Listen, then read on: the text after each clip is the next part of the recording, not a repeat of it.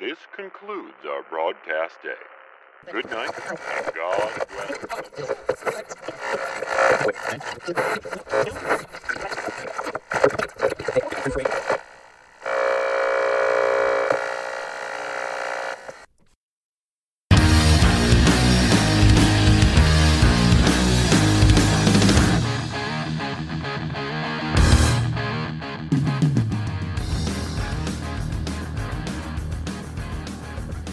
Good boy. Back when I was 9 behind the woodshed is what my dad said to me. Oh, fuck. Alright, so. Yeah, I am back. I am Roman Blair. The ratings drawer. Yes, Mr. 17 himself. Back with a vengeance. America's with a vengeance. America's sweetheart, back with a vengeance. That sounds like a porno. To the 17th degree. Yeah. Dad. Going into it like a little boy. What is it? Is that what you said earlier? I don't remember. No, I said I'll be a good little boy. That's what I said. You'll go into it. I'll be a good little boy. Yeah. And this is the... That's such a smooth segue. And this is the 2016 Wrestling Retrospective. We're going to look back on the good times and the bad times. And the medium times. And everything in between. That's like Kevin Owens. Yeah, that's it. He's always in my in-between. Yeah. He's in your Maryville sandwich. I don't know what that is. No, I don't know either. I just made it up on the fly. Did you really? Yeah. I didn't know you were that comedic. Well, you're about to get a whole lot more of it. You said I was only getting 50%. What? Yeah. That's what you said. I didn't say a damn thing like that. Yeah, you said it before I hit the record button. Fucking liar. If you lie about me one more time, I'm leaving this goddamn room. No more podcasts. Son of a bitch. This asshole's got 2 fucking googly eyes. What, is that a frog? No, just eyes. That's all it is. It just looks like frog eyelids on your middle finger with googly eyes. Looking like he does not want to be here. I was hoping one eye would go to the other side and the other one like stay that way. It looks like he's like fucked up in the head, or like he's Shawn Michaels, or like a lazy eye thing. Shawn Michaels. No disrespect to one of my favorite wrestlers of all time. I was gonna say the late great. I'm like, wait, he's not dead. No.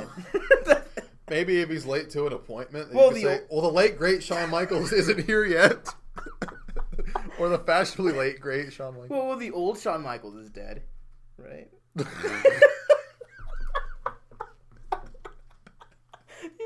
The one Bret Hart hates. I think he hates the new one. He just wants to be nicer. The old Shawn Michaels is dead. If you were ever asked to commentate on his career on his DVD,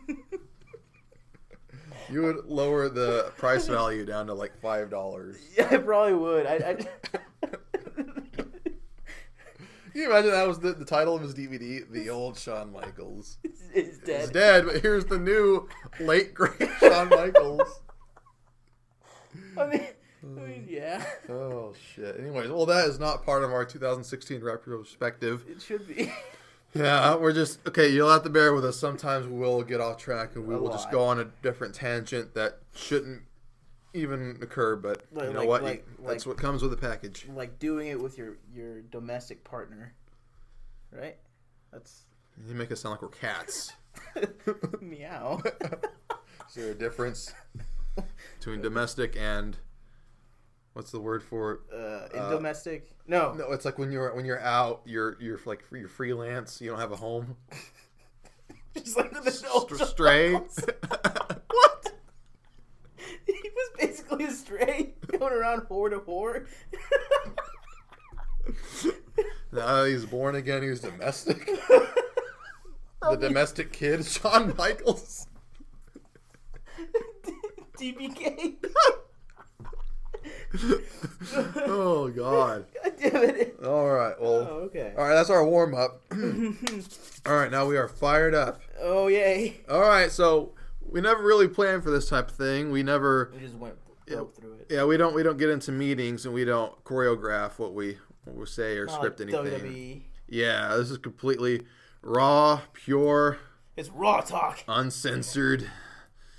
With lots of fucks. Yeah. It's Raw talking without Renee Young. Isn't that their name of their show? This is Talking Smack without the smack. So it's just talking. And without the talking. You're welcome.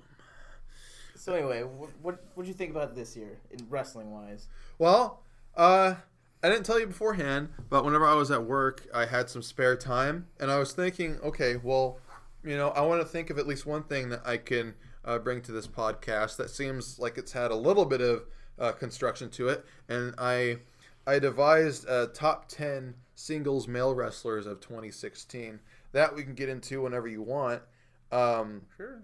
But I don't know, as it comes to 2016 altogether, I think it was a revolutionary year for wrestling, especially in WWE. I think for the whole entire wrestling landscape, I would say that 2016 has become a year of opportunity where if you were to go back 20, 10, even 5 years ago, we wouldn't be seeing near half of the talent that we've been seeing get exposure and opportunities to show what they can do.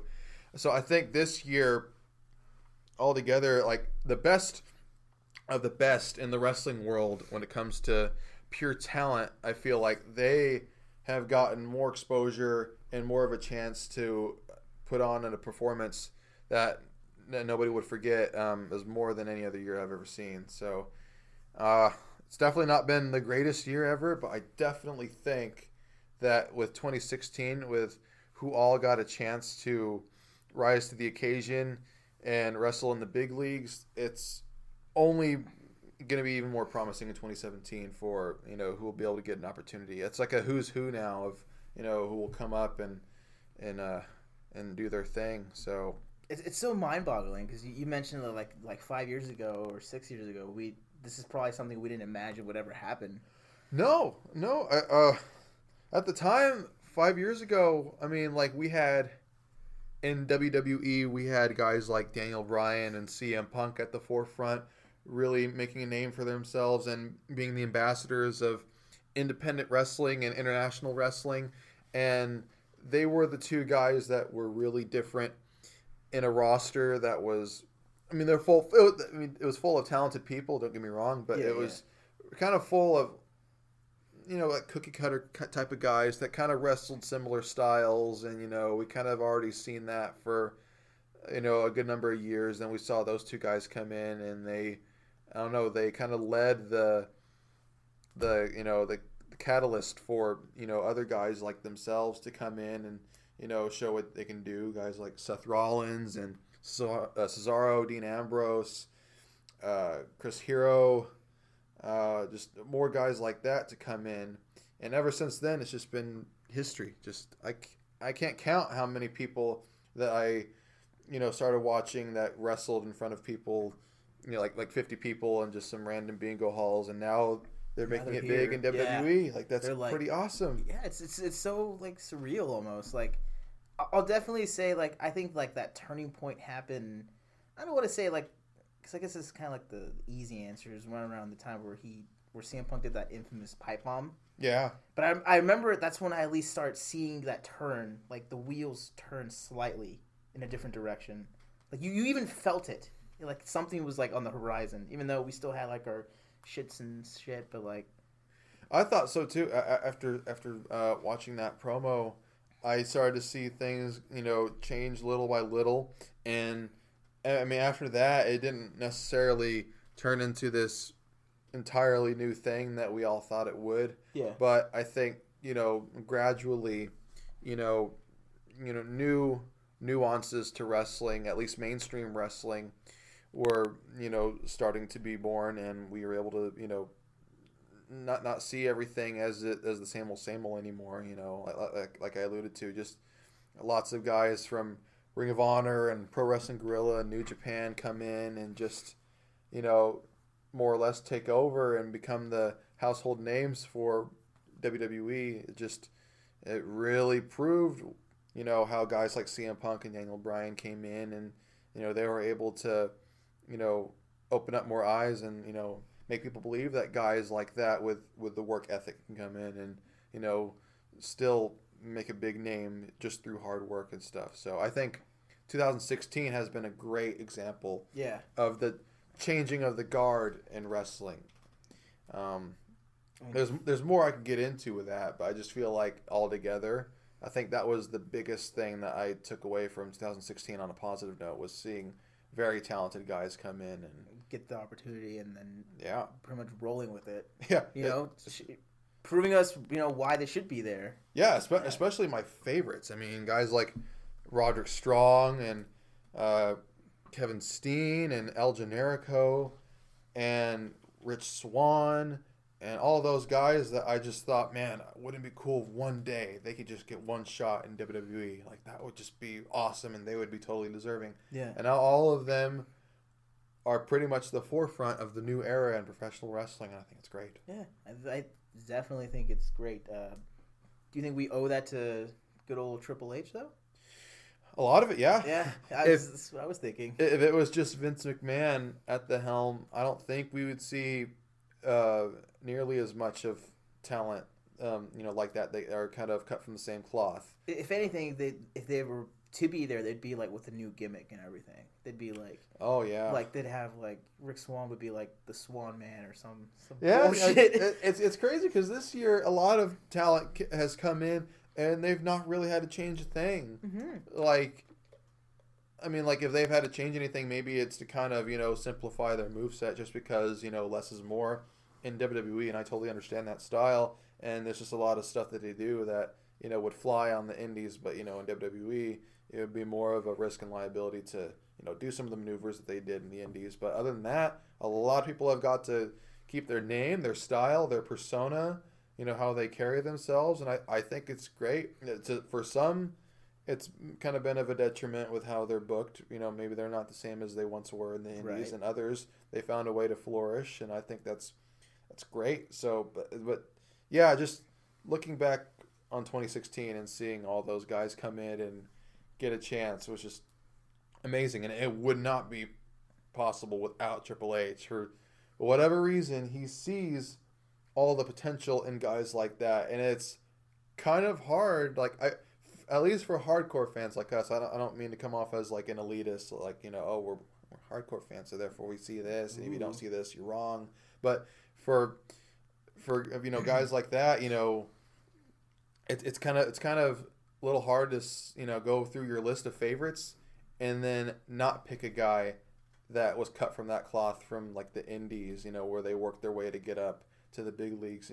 I find, at least with myself, that's a little hard to kind of rummage through the roster of WWE and point out a lot of homegrown guys there that never had wrestled in the indies and say, oh yeah, that guy's my favorite. Like, I think a lot of the guys now that are pushed in main programs have come from the indies, and I think it's pretty remarkable that that's happened. Yeah. In this past year, and will only continue to happen as the years go on. So I think that's cool.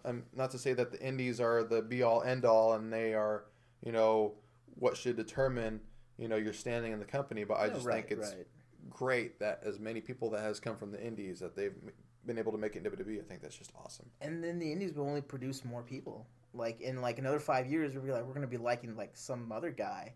Yeah, he's gonna be kicking ass, and then like in a few years he'll be in NXT if it's still around.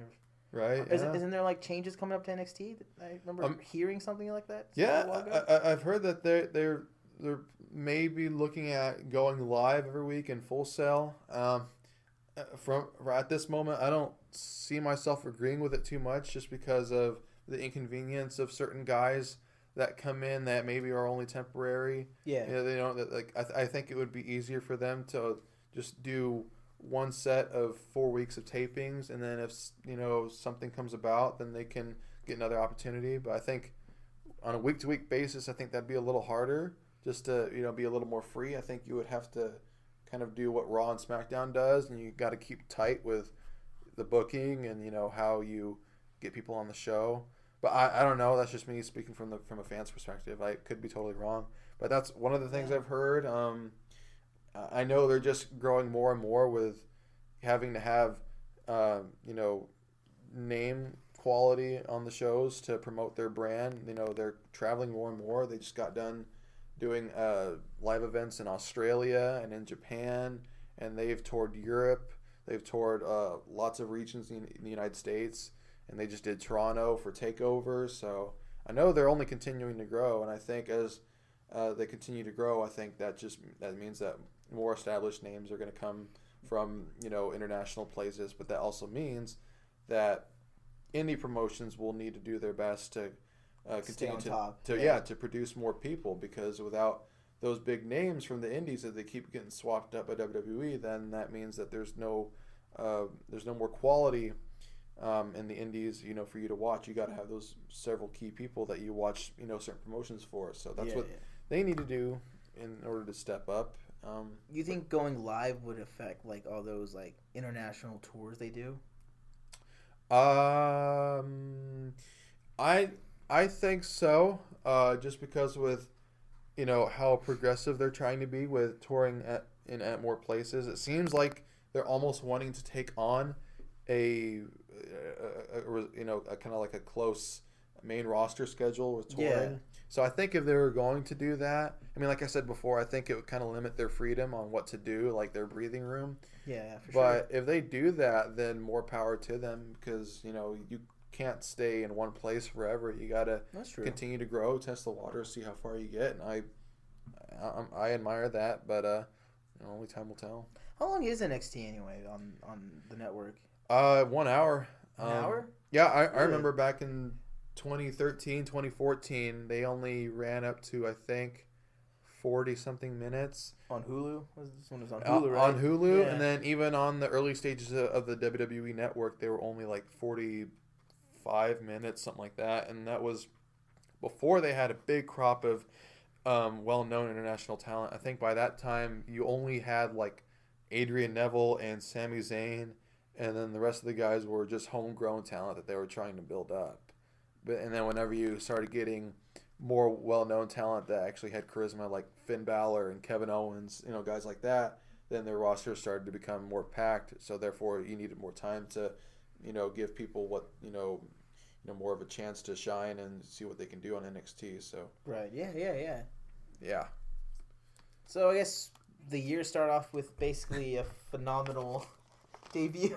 Yeah. Oh, it is a shitty entryway for it. That's one thing that I can't see that's still a thing. People always, whenever they talk about AJ Styles, it's usually in a positive light, and they always preface it with saying, phenomenal. "Oh, what a phenomenal year." Well, it's just like a shtick, though. You got it is, and well, I mean, like how people say it, they usually go like, "Oh, like AJ had a phenomenal match," no pun intended. Like they always have to say that, and I'm like, oh, it's kind of like a cliche thing now. What's his other one? One? He has like a 1 on his trunks. Or yeah, he's the phenomenal one. That's okay. I'm just gonna call him. He had like a 1. I don't know. Hey, he's number 1. He's number 1. That's probably what WWE would have done had they tried to change his persona. Is he? So is he like permanently like part of the roster like for at least a couple years? Yeah, for what I heard, he signed a multi-year deal, which means that's only great things for WWE's future, because that guy to me was. Spoiler alert, I thought he was the best wrestler of all 2016, as in terms of name value, what he did in the company, where his standing was, what he had to persevere through to get to the top, and actually making it to the top, and all the in the same year too, and all the performances that he did in his matches, just everything he did, he overcame what a lot of people thought wasn't going to be insurmountable, and that was actually getting over in Vince McMahon's eyes and becoming a world champion in his company. And the fact that he did that, you think that was Vince's call? Yeah, sure? Yeah. The fact that whenever AJ came in at first, and he was looked at as some, short underground, indie guy that really wasn't worth what all the hype he was getting, and for him to be automatically turned into this guy that Vince McMahon can depend on and could be one of his top faces in the company while being the world champion, I think is incredible. So I think that is just some of the reasons. You mean phenomenal? Phenomenal, yeah. Phenomenal. But those are just some of the reasons. Too sweet. But those are some of the reasons why I think AJ was the best overall in 2016, and in 2017, I'm more excited to see what he can do. So yeah.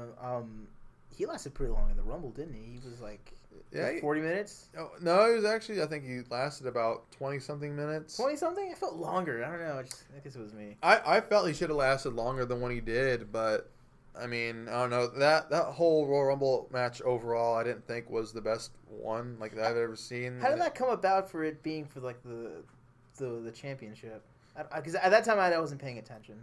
Well, so it was basically Vince McMahon trying his damnedest to get Roman Reigns over, like at all costs. Like he tried to stack the odds against him and try to, make people believe that he was a guy that you could sympathize for and feel sorry for. So I think in like his big attempt to get Roman Reigns over with the crowd, he tried to give him like this almost insurmountable odd that he had to try to overcome, which was putting his WWE title on the line against 29 other guys in the Royal Rumble.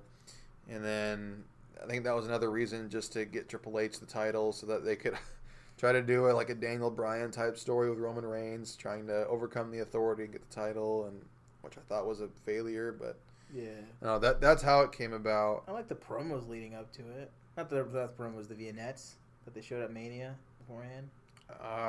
Like for what programs? Their Mania match. They use like Avenged Sevenfold's like Hail the King song. Oh. I like their little vignette. That was the only thing I liked from that entire thing. That's okay if you liked it. I'm not an Avenged Sevenfold fan. I'm not either. I'm not either. But in fact, I get really annoyed when I hear that song.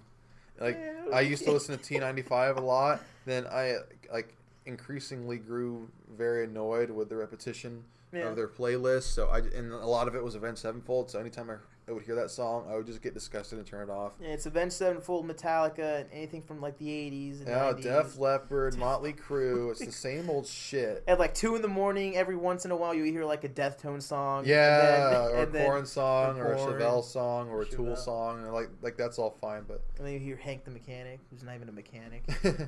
Yeah, I used to love listening to the morning show, Todd and Tyler. Oh, yeah, it's still around, isn't it? Yeah, it's still around. Okay, I listened to it the other day. Yeah, we're competition, so. They got 20 years and we got like a few months. That's our non-wrestling feud that we just now brought up, so. You know, I remember you always, like, back when we, like, first met, you were always like, man, I really dislike Cena. You just, like, feeling like being shoved down our throats. I never felt that way for Cena. Until like I got to like now where like I felt that with Reigns, like ever since like the Shield split up or after whenever he started getting like really pushed, I like man like what I felt that like I actually felt that for like the first time, like having somebody being like forced down my throat. I was a little shocked too, knowing that whenever I knew you at least whenever like the time that I've known you, whenever I saw that you were at your peak of fandom, like I never really saw you being much of a hater of any wrestler. I don't think. I didn't really hate anybody. It was just like these guys are out there doing shit, and they're gonna get hurt. The least I could do is be like that neutral guy where like, man, Cena sucks, or like, no, he's awesome. I was like that middle kid who was like. Who in the between like the Cena sucks and let's go Cena chance. So and I remember just seeing the first text you ever sent me about how you viewed like the way I viewed John Cena for years back in the past. That's how you viewed Roman Reigns. I was a little shocked because like I always knew you as being like a neutral guy that never really got enraged with any one wrestler's actions or the way he was booked. So I was shocked. I didn't get enraged. It wasn't like I just like I felt that like man like like that doesn't feel good with me like right. He like don't get me wrong. I'm sure Reigns is like a cool guy. I'm sure he doesn't mean to come off like as an asshole sometimes, right. But like it's just like something about him just like felt like really forced.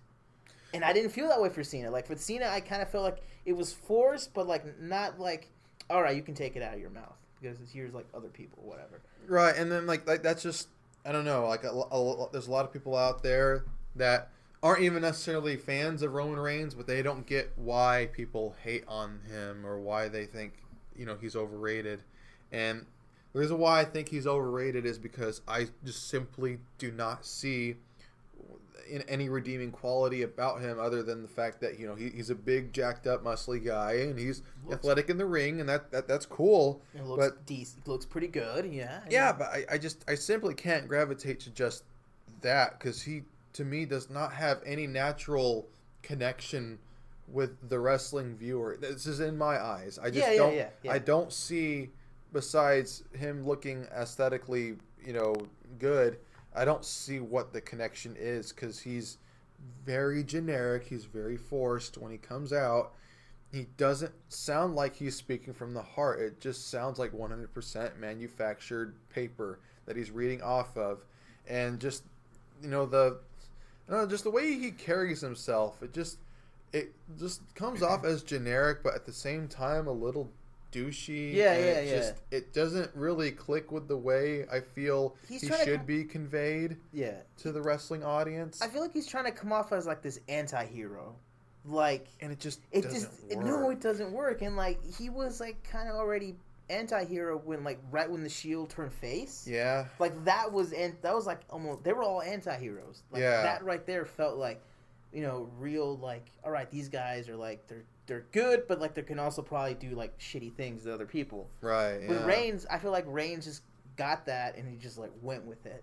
Right. And I feel like because he I feel like he's been the same way ever since he broke up with the Shield. And I mean, yeah, it's repetition. He's not done anything to change up his game at all, and it's just how can I come to appreciate that overall when guys like Dean Ambrose and Seth Rollins have done what they can to evolve and change their game up and improve. I just don't feel like Roman Reigns has done that at all, and I don't know, and the fact that just overall WWE's adamant insistence on putting him on every fucking cover of everything. Like I go on WWE's Facebook and then like every day there's at least 5 articles with Roman Reigns' face on it in the forefront, and it's always like, oh, like who's the best this, who's the best that, and I just feel that he is not the representative of what's the best in professional wrestling or in WWE. I think he's just vastly overrated by the company, and the fact that they're trying so hard to make him the next big thing when there are several others that I feel like could do a better job than Roman Reigns is just appalling. It's sickening. It's very annoying. And unlike Cena always had the fact that he could talk in the ring. That's that's always my biggest defense. For as long as I hated John Cena and like every time I just wanted to see him fail. The thing was that he got me riled up because he could actually draw people into the building. He actually drew the viewer in. Whatever he was talking about, you knew he was right. You knew that he had a point. But if you were a hater of the guy, that just made you hate him even more because you knew deep down inside he was right. Yeah. So he hooked you that way, and he got you, in the intended way that it was supposed to be for his promos. Whereas Roman Reigns, I hate the character because it's stagnant. There's no reason for me to invest in him other than the fact that the company is telling you to like him because he's a badass. And I don't know supposedly. I don't know what things he's done that's a badass. Oh, he was in the Shield. That's it. And I guess that's it. And the fact that he's big and strong, and therefore we got to believe he's the best. And that just doesn't. It's not enough for me. Yeah, it was. I don't know.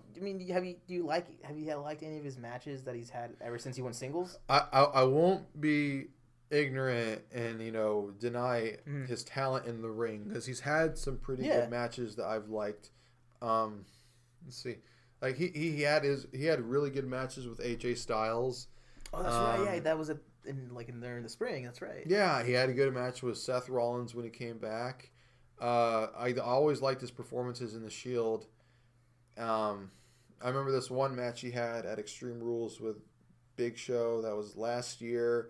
And that match used a lot of weapons, but I still thought it was a good match. But my deal with Reigns is that he still has kind of a repetitive, kind of stale moveset that requires a lot of clotheslines, and sometimes he'll break in like a cool move here and there, and that's fine. But I feel like with his matches, they're only going to be as good as what the stipulation will allow or what the other guy that he's wrestling, will allow. Yeah, it's put a decent guy with him syndrome, and then he'll make him look good. Yeah, and I'm not saying that Roman Reigns is incompetent, or that that he just can't wrestle worth a damn, because he can. But I just feel like in his best performances, he needs like quite a bit of help, more so than maybe what a guy like AJ Styles would need, in a match. But I mean, that's just how I feel. Right? Yeah, I think that's how most of the people who like dislike him feel.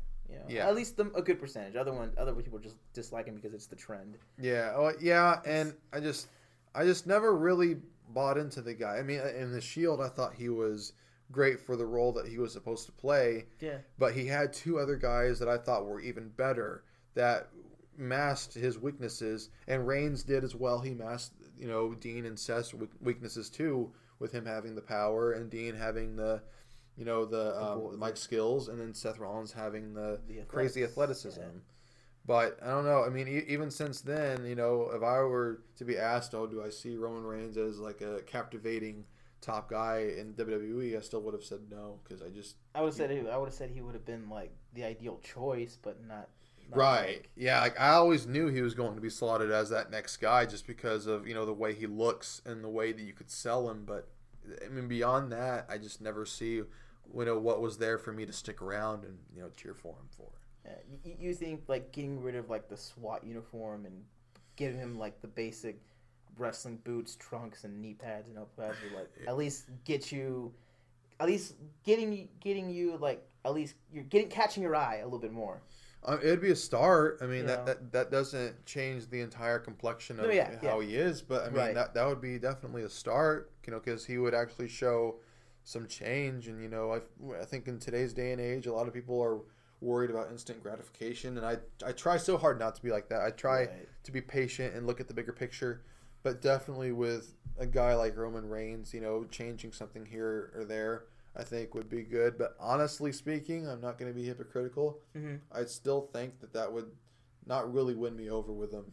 He would have to do something really dramatic. I mean, really drastic. I know some people might think that's petty. Yeah. And that's like, oh, well, like you're being unfair because that means you'll never give him a chance. And despite, what he would do new. But it's just, I don't know, it's how I feel. Well, that's kind of unfair too, because it's like, well, I mean, how many chances does he need to like prove like he needs to get over? I feel like he's been given too many. Yeah. To be allowed in a certain time of. A certain span of time. But I mean, I don't know. I honestly don't know what it would take for me to, say, okay, I would not mind seeing this guy being the focal point of WWE for 10 more years. Like, I don't know what would get me to agree with that. It took me a long time to actually accept John Cena as the wrestler he is. I think it was in 2015 when he had that awesome U.S. title, run, where he was defending it every week. I came to respect just the, high quality performer he is. Before that, I always saw, why he was the guy, but I still didn't like him. But in 2015, I came to respect him full circle. Like I know why he depends, or why WWE depends on that guy. He gives his life to WWE. He does everything he can to, get WWE out there and get more eyes on them. He went as far as to learn Mandarin. Every media appearance he does, he's always promoting WWE. Yeah, that's right. Yeah. He's before he actually got more opportunities in Hollywood. He was always there. The whole time, just giving his heart and soul. And after a long time, I actually came to grips with it, and I saw just how dedicated of a wrestler he was, and I became, much more respectful of him. With Roman Reigns, I don't know if that'll ever happen. If we talk 10 years from now, I don't know if I would have turned a new leaf on him and say that, oh yeah, I respect Roman Reigns in all facets and I don't have any qualms with him anymore. I don't know, but yeah, I guess only time will tell. I'm actually a little scared in that predicament and see if Roman Reigns is on top for 10 more years. I don't know. If it's like a different Roman Reigns, and like he changes up every once in a while, I think we'll be okay, but like he is now. It's not going to be the end of the world by any means. No. It's the wheels will keep turning, and then the spoke will just be changed. But I lost my train of thought. Yeah. Okay. So we go into like. Do you think this is like the worst Mania ever this year? For the ones that I've seen, for the ones I've seen, I would say WrestleMania 32 was the worst one I had ever seen, at least live.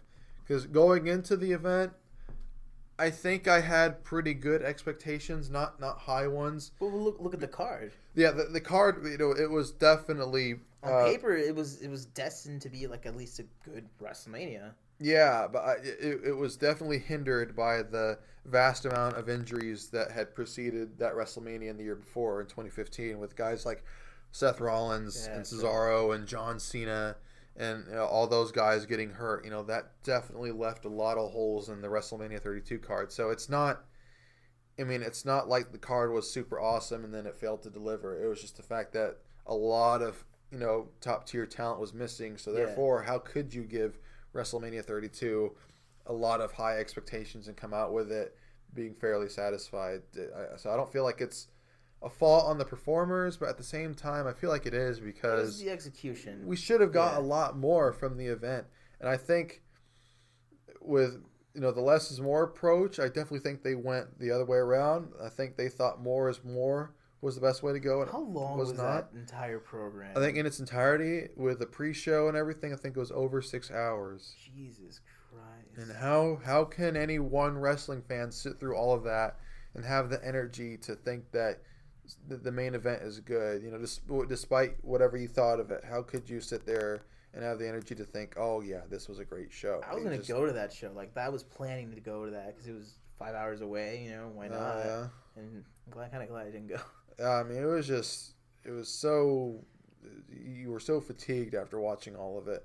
And just add to the fact that a lot of the matches were hurt by weird booking and just not as great performances as you'd come to expect from a big show like WrestleMania. I think those two things really made WrestleMania come out as one of the more disappointing WrestleManias in history. I don't remember feeling like that build up, like, oh my god, it's Mania now, I don't remember feeling that. It was a little hard. I mean, like I said, because of the lack of star power. Like, it was like, okay, what am I looking forward to here? Like, there's the women's match, but Dean and Lesnar. Yeah, Dean and Brock was probably the biggest disappointment. Yeah. I mean, I would say it's a tie between that and the main event.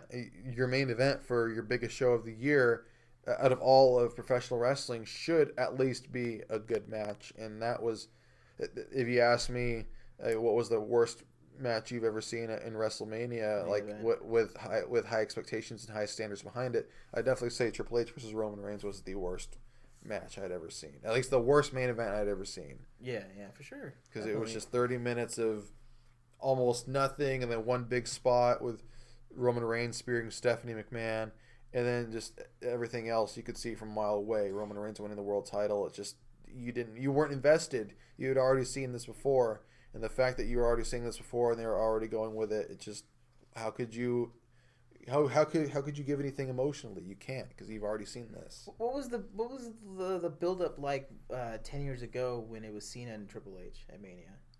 Because I don't remember it.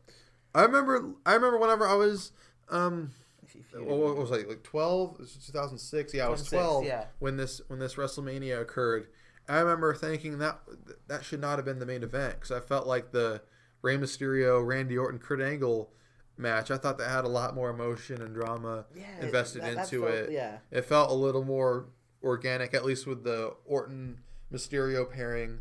And I thought with just Rey Mysterio winning the Royal Rumble, like, most of all, that should have been the main event, because when you win the Royal Rumble, you should be in the main event of WrestleMania. That's all I've always thought it was. And then we get that shit show in 11 and 12 where the openers were the Royal Rumble winners. Yeah, I mean, that's pretty shitty, and it values the meaning of the Royal Rumble. It's almost like, the Royal Rumble almost means nothing, but it's like a spit in the face, almost, like, to the event. I think it was silly when that happened, but in 2006 WrestleMania 22, I thought that triple threat match should have been the main event, and I was a little surprised that John Cena Triple H was the main event.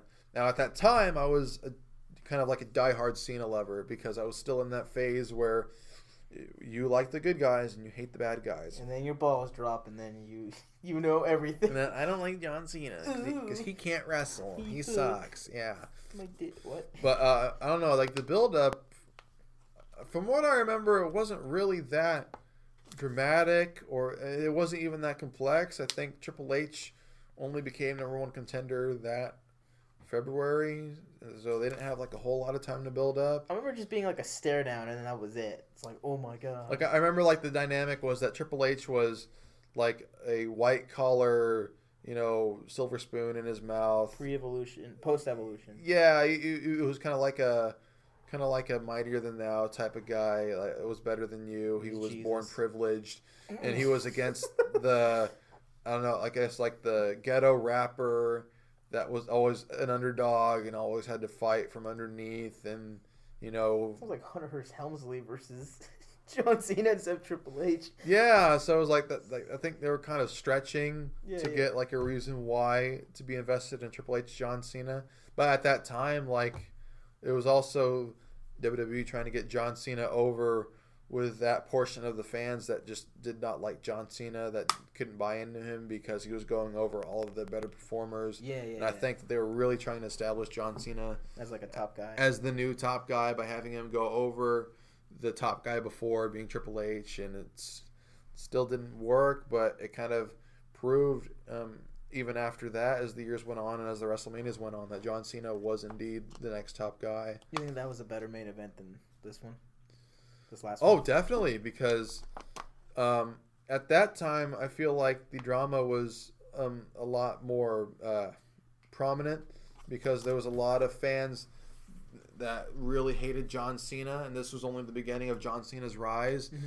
And the Chicago crowd was more vocal about it, and they were more in support for Triple H at that time to have him win, because he was and this was just at a time where the crowd was probably a little more invested, and the build up to get there was probably a little more creative, whereas I don't know, this time around we kind of felt like we've seen it. It was like too creative almost. Yeah, and just the John Cena Triple H match actually had a little bit of technique, a little more drama, and at that time I feel like a lot of people thought that maybe at that time Triple H was going to win one more time, because he was already the focal point of the world title picture on Raw, and maybe John Cena has a chance of losing, whereas this time around we all knew Roman Reigns was winning. So I don't know. And then like John Cena kind of became that first hated top guy. And Roman Reigns was the dawning of Cena 2.0. So it's like, again, we've already seen this. So we already know how we feel, and we kind of already know like how, like, because the path was already set. And we kind of already know, like, okay, right here he's gonna win or whatever, or at least an idea. And at least for me, it was like, well, what's the point of voicing out your anger and frustration when it's going to happen? I remember that whole match.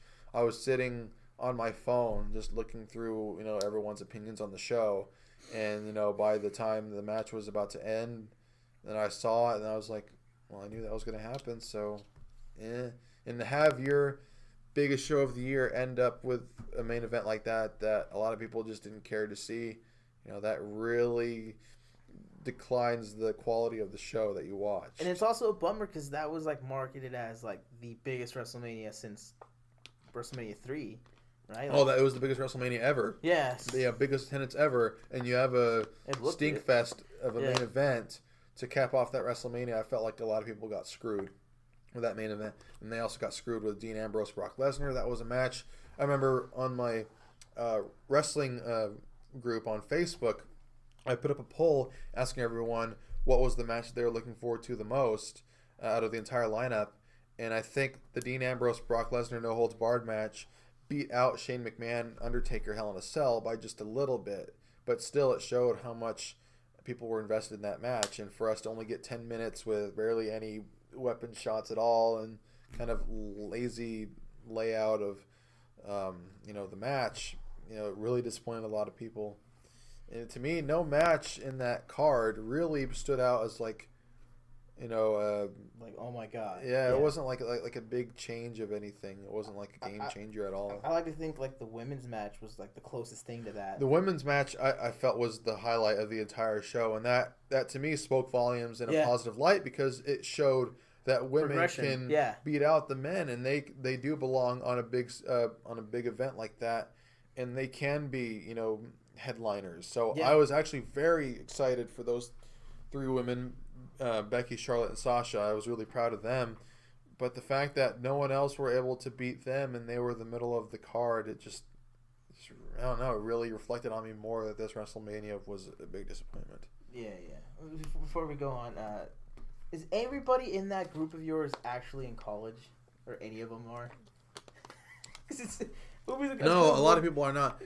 Now, the wrestling group I'm in on Facebook is titled "I'm in College and I Still Watch the WWE." Shout out to them anyway. Yeah, and I'm certain that at least one or two people from that group will listen to this podcast. Yeah, so thanks everybody that will listen to it. Yeah, this is what Roman sounds like, by the way. Yeah, this is how I sound like. So pretty. Yay. So I love that group a lot. I know a lot of people know how I feel about the group, but I'll just profess it verbally that you guys are awesome. I love you guys. Thanks for everything, that you put forth in that group. It's always fun to, talk to you guys. But yeah, no, a lot of people in that group are not in college because this group's been around for, I think, over a decade. And when in the inception, ever since that inception of the group, obviously a lot of people graduated. Right. They're not in college anymore. I'm sure there's a good number of people that are in college that are in that group, and that's probably how they found it. Do you know? But a lot of people there are not particular? in college. I don't know. I really don't know. I know some good friends of mine in that group have been there ever since the creation, I believe, of the group. Wow. Which is like over 10 years, but Shit. I don't know who created the group, but that group right now has over 2,000 members, yet only like maybe at tops 50 people only ever regularly comment and do regular posts every week. Do you ever do you ever have to take anybody out? Oh yeah. Do you? Yeah. I got put in as an admin maybe like half a year ago. And longer. Yeah, I mean, no. I've only been admin for probably over 6 months, and in that time frame, yeah, there's a lot of bots and a lot of people that come in that try to get in the group, and you got to look in their profiles to see if they're worthy of being in the group. If they're going to be mature and they're not going to just post a bunch of random stuff that doesn't need to be posted or to try to start stuff. Like you got to look through their profiles, and if they're like that, which I've had to see a lot of people like that, I've had to block them. That's what you got to do. So there's a good number of great people in that group that are awesome to talk to, but there's also a lot of people that try to get in that think it's not a group for mature people and it's just a group to kind of bullshit around and be dicks and stuff like that, and you got to cut those people out. What was that with that conversation you were having with don't mention any names here, I think it was like a couple days ago. I don't remember what you were talking about. I don't know. I have a lot of conversations in that group. He's a black gentleman. There's several of them. Several of them that I'm really good friends with. Something about him, I don't know, TNA and liking it. I don't know. Not ringing a bell. I don't know. I mean, he called out somebody and I don't know, start a big fest or something. Oh, you know what I'm talking about? I know. I know who you're talking about. Okay, yeah. All right. So this gentleman got accepted to the group probably about a month or two ago, maybe even a little bit longer than that. He has a white shirt. Yeah. Okay. So we're talking about the same guy. I forgot this guy's name already, but this guy, if people from the group are listening, they'll know who he is. But he was this guy that was really immature and had no knowledge of how to speak good English or at least type out good English. He was always grammatically incorrect, and he joined this group pretty much to insult everyone who likes WWE and WWE themselves and say you're stupid for defending WWE and you should, I don't know, like other promotions or something like that. But that's all he ever talked about, just negative stuff, saying that if you like WWE, basically you're stupid. You're a mark. And and a lot of people quickly took to him and basically, tore him a new one and basically just outed him as a dumbass and made fun of him all the time. And he never really caught on. He just kept doing it. He kept bashing us for being WWE lovers, and I bet he doesn't even watch anything else. Yeah, it's stupid that this guy that hates WWE would join a group that has WWE in the title and is mostly WWE centric. And he comes in and he tries to change all of our minds. Ooh. And a lot of people that I know just wouldn't take it. It goes back to that your encounter with the Jehovah's Witness, kind of almost. I guess, but but yeah, like just a couple days ago, I saw that he was calling people out again for being stupid for liking WWE, and I had enough. I tried to be civil with the guy, and I tried to tell him, hey man, like this is on you for joining WWE group if you hate WWE. Like you're kind of foolish for doing that. You're more than welcome to leave the group if you don't like us. Yeah. But he stayed around, and he wanted to be more of a troll. He wanted us to feed him more, and he was just trying to start stuff that was on like a 5-year-old level, like and a lot of people just didn't like it, and they wanted to tell him to go fuck himself and get off this group. And after, I think he said like, oh, I'm not gonna stop burying everyone in this group for liking WWE. I'm gonna keep doing what I'm doing. And I bet he was that guy who got excited when Hogan was announced he was gonna go to TNA and they're rivalry.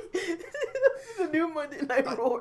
For a man of his lack of intelligence, I don't know what could run through his mind that makes him giddy like He's that. Like, oh, it's WCW again. And like, oh my god. But I'd probably be a little too scared to know. But after when he said that, I was like, okay, like I'm done with this. Like at first I was entertaining it and I was being a little condescending just to be fun, because I felt like he deserved it. But after a while, whenever he made his intentions clear that he was there just to be a dick and an asshole, and then he wasn't going to stop, I was like, okay, enough with this. This is going to ruffle too many feathers. I can't stand for this to happen, for these good people that actually come on here and have intelligent minds that actually like to talk wrestling logically. I can't have that anymore, so I had to get rid of him. Okay. So, but yeah, he's been one of the more entertaining people I've had to block, whereas others, they were just complete assholes, and I took complete satisfaction in blocking. But thank goodness that's only been like maybe 1 or 2 people that I've had to block. Yeah. But I'm sure otherwise, will probably block others. Yeah, otherwise, a lot of the people there are great. That's good. So, shout out to what's the group game again? I'm in college, and I still watch the WWE. And the majority of them aren't in college, so it's the irony of it. There's a lot of people that I would like to shout out to. I would feel bad if I missed any of their names. Just tell him you know who you are, and that's it. Yeah. You know who he is. You know who I am. You know who he is, Love and you know who they are. But before we go on, I just wanted to say, guys, that we got a website now. YICT.com. I believe we released it around Christmas, or was it on Christmas Day? I don't remember. I think it was on Christmas though. Don't quote me. So we upload the podcast on there now. There's lots. It's a simple website to pretty much navigate through. It's self-explanatory. Yada yada yada yada yada. I'll release a video on just the different tabs and stuff that'll be on there. But it's up and running for you guys to check out. That's one last time. I'll probably plug it in again. YICT.com. You can also find us on iTunes and Stitcher Radio. For a few weeks now, we've been on there, and it's been pretty cool. We've been getting more traffic around since we expanded on there, and if you guys could do me a huge solid on iTunes and Stitcher, do you mind subscribing and downloading and rating the podcast? Especially rating the podcast. I would really appreciate it if you would do that. It'll help us get more viewers and more eyes looking at us, be like, oh, who are these guys, so yeah, if you guys don't mind doing that, that'd be pretty cool. If you guys want to hit us up on anything, our website, see, told you I was plugging it again, has a contact us tab, so hit us up with like a request, or I don't know, whatever you want. If you want us to talk about something, hit us up, Also hit us up on the podcast Twitter at YACandTalk. If you want to be more personal with me, hit me up on my Twitter at IsaacNava_69. Yeah, this guy's got a great podcast that's only blooming. It's all over the place. He just kind of talks straight from his mind without any filter, and he just talks about a myriad of stuff that's just really funny. So, even if you just like wrestling and that's all you ever want to hear in your podcasts, I think that it would be a good favor of yours to do yourself to go check out these other podcast episodes that he's done. They're just really entertaining and funny, and also very insightful and thought-provoking. So my suggestion would be to go on his other podcasts he has on his website and just check those out, and you'd be entertained. Thanks for that. I appreciate it. Yeah, no problem, man. It's also speaking the truth. Yeah, also this is like our first episode of the new year, and it's also the 10th episode I didn't realize I'd make it to 10. That's awesome. Yeah. That's great. I'm honored. Yeah, you're on the 10th episode. Yeah, 10, 10, 10. I was 10, 10. I was kind of hoping that like before Christmas that the Christmas one was gonna be like the 10th one. Yeah. But I couldn't drag it out like an episode like that early, like that quick. It's like No, I hear you. Just build up a little bit. Yeah, Don't try to rush in too much. Don't put in a 6 pounds worth of bologna into a 2-pound bag. I don't get it. I don't know. I was just trying to copy Taz. Taz says something like that. Oh, that's a really lot on the Taz show. So the Taz show. I was trying to be clever. I really like his podcast. I really do. I love his show. Yeah, you got me into it. I'm like, oh, this is really good. I listen to it every day. He I don't know. I love the way that he just. I don't know. He's so. What is it called? It's the word. He's so irascible. Yeah, he just gets really angry for no reason, and he's so passionate with what he talks about. But he's also very insightful, and he does it in a way that no one else does it. And I feel like for a veteran, of his years of experience, he really tries to look at the new age of today's wrestling, but he still has like the old school mentality. Yeah, the old school mentality, yeah. And he tries to stretch with that. He tries to look at the new stuff and see how good it is today. Whereas I feel like a lot of podcasters that are kind of set in their old ways, they don't really look too much into the new way of doing wrestling today. Like Stone Cold. They don't give it a chance. Yeah, I mean, like guys like Stone Cold and JR.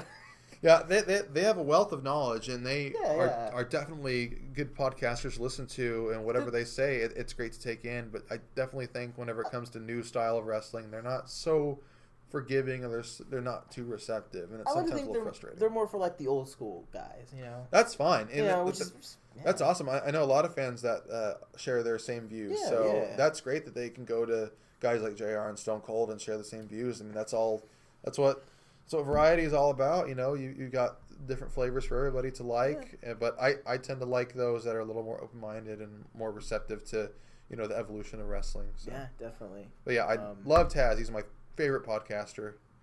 Yeah. It was this year, right, when it was announced that Daniel Bryan was retiring? Yeah, definitely. It was this year, right? I was getting my Year's mixed up. This year, it was in February of 2016. Before Mania. Before Mania. It was definitely the saddest, most heartbreaking moment of the year. Man, losing that guy. That was hard. Yeah, after all he gave to us, and he was on like a huge rise that no one ever thought he'd be on. With the Yes Movement and becoming a multiple-time world champion and main eventing WrestleMania 30. Like, I felt like that was a story that we unfortunately got robbed of, and we never got to see the true growth of that story. And for him to just immediately have to call it quits was just terrible. Tore my heart out.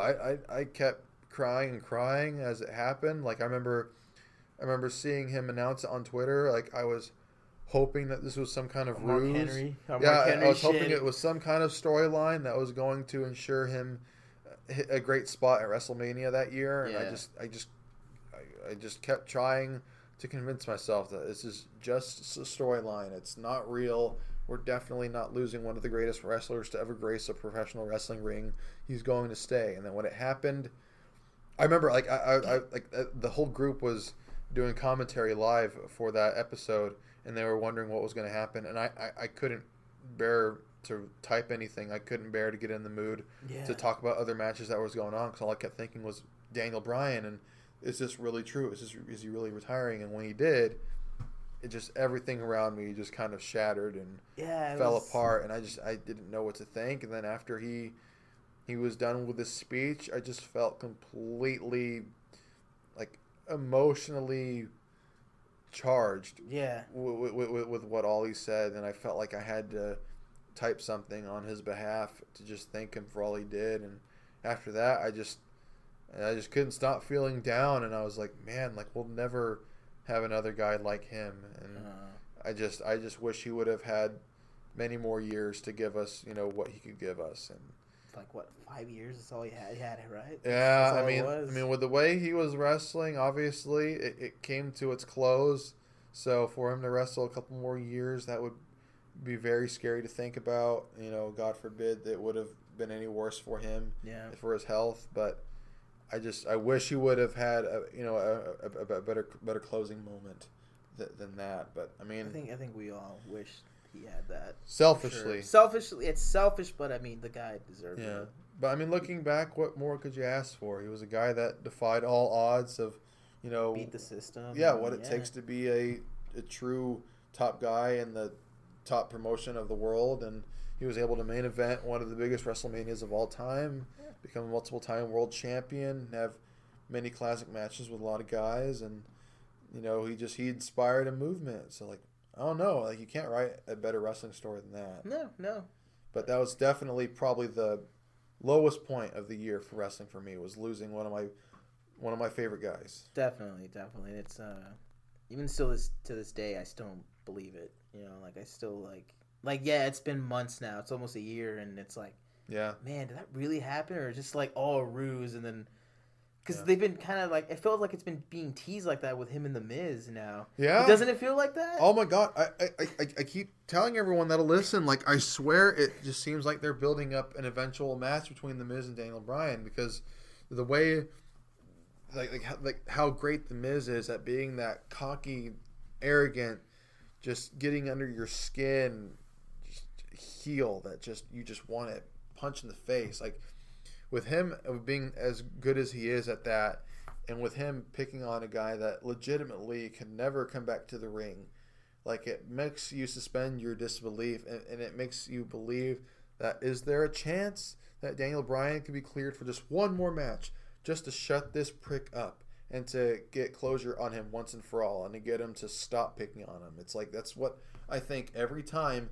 they have a confrontation, and with Miz, mocking him in the ring, doing his trademark spot, it just makes me believe it's going to happen. Yeah, it's like it's so well put together. It's like it has to almost happen. Yeah, because then if not, then what can Daniel Bryan do? He can't get his revenge on him physically. So I think the only way he could do it without getting in the ring and physically harming him would be to get someone to do his work for him. But I don't know. Turn Daniel Bryan like this villain. Yeah, like he assigned some kind of hitman to off the Miz. Actually, that would be pretty cool. I mean, that's a scenario that a lot of fans have been talking about. Like, Yeah. oh, what if Daniel Bryan calls up Samoa Joe or someone like that to take care of the Miz? And I think that's great, but the way they're going about it, and then the fact that they haven't really revealed another layer to that rivalry, it just still makes me believe that in their deepest back pocket, WWE is going to take Daniel Bryan out of retirement for one more match and just beat the Miz, and then it's done, like right off to the sunset. It kind of feels like give him like an actual proper goodbye this time around. I think so. I mean, I think for a lot of fans, it'll never be enough until he actually does another full-time run in the ring, and I would be guilty of that. But I still think that would be like a nice little send-off. But I mean, if you think about it, is it really necessary with him already having that legendary retirement speech, being so eloquent as he was? Is it worth bringing him back for one more match just to have it be over and then that's it? I mean, how Ric Flair did it, so yeah, like Ric Flair, he cheapened his retirement by going to wrestle in TNA and do matches that no one ever really remembers. Like, is it worth it? Is it worth tarnishing that great send-off they had? Yeah. I don't know, but I would love to see Daniel Bryan back in the ring, but I don't think it'll happen. I don't think it'll happen.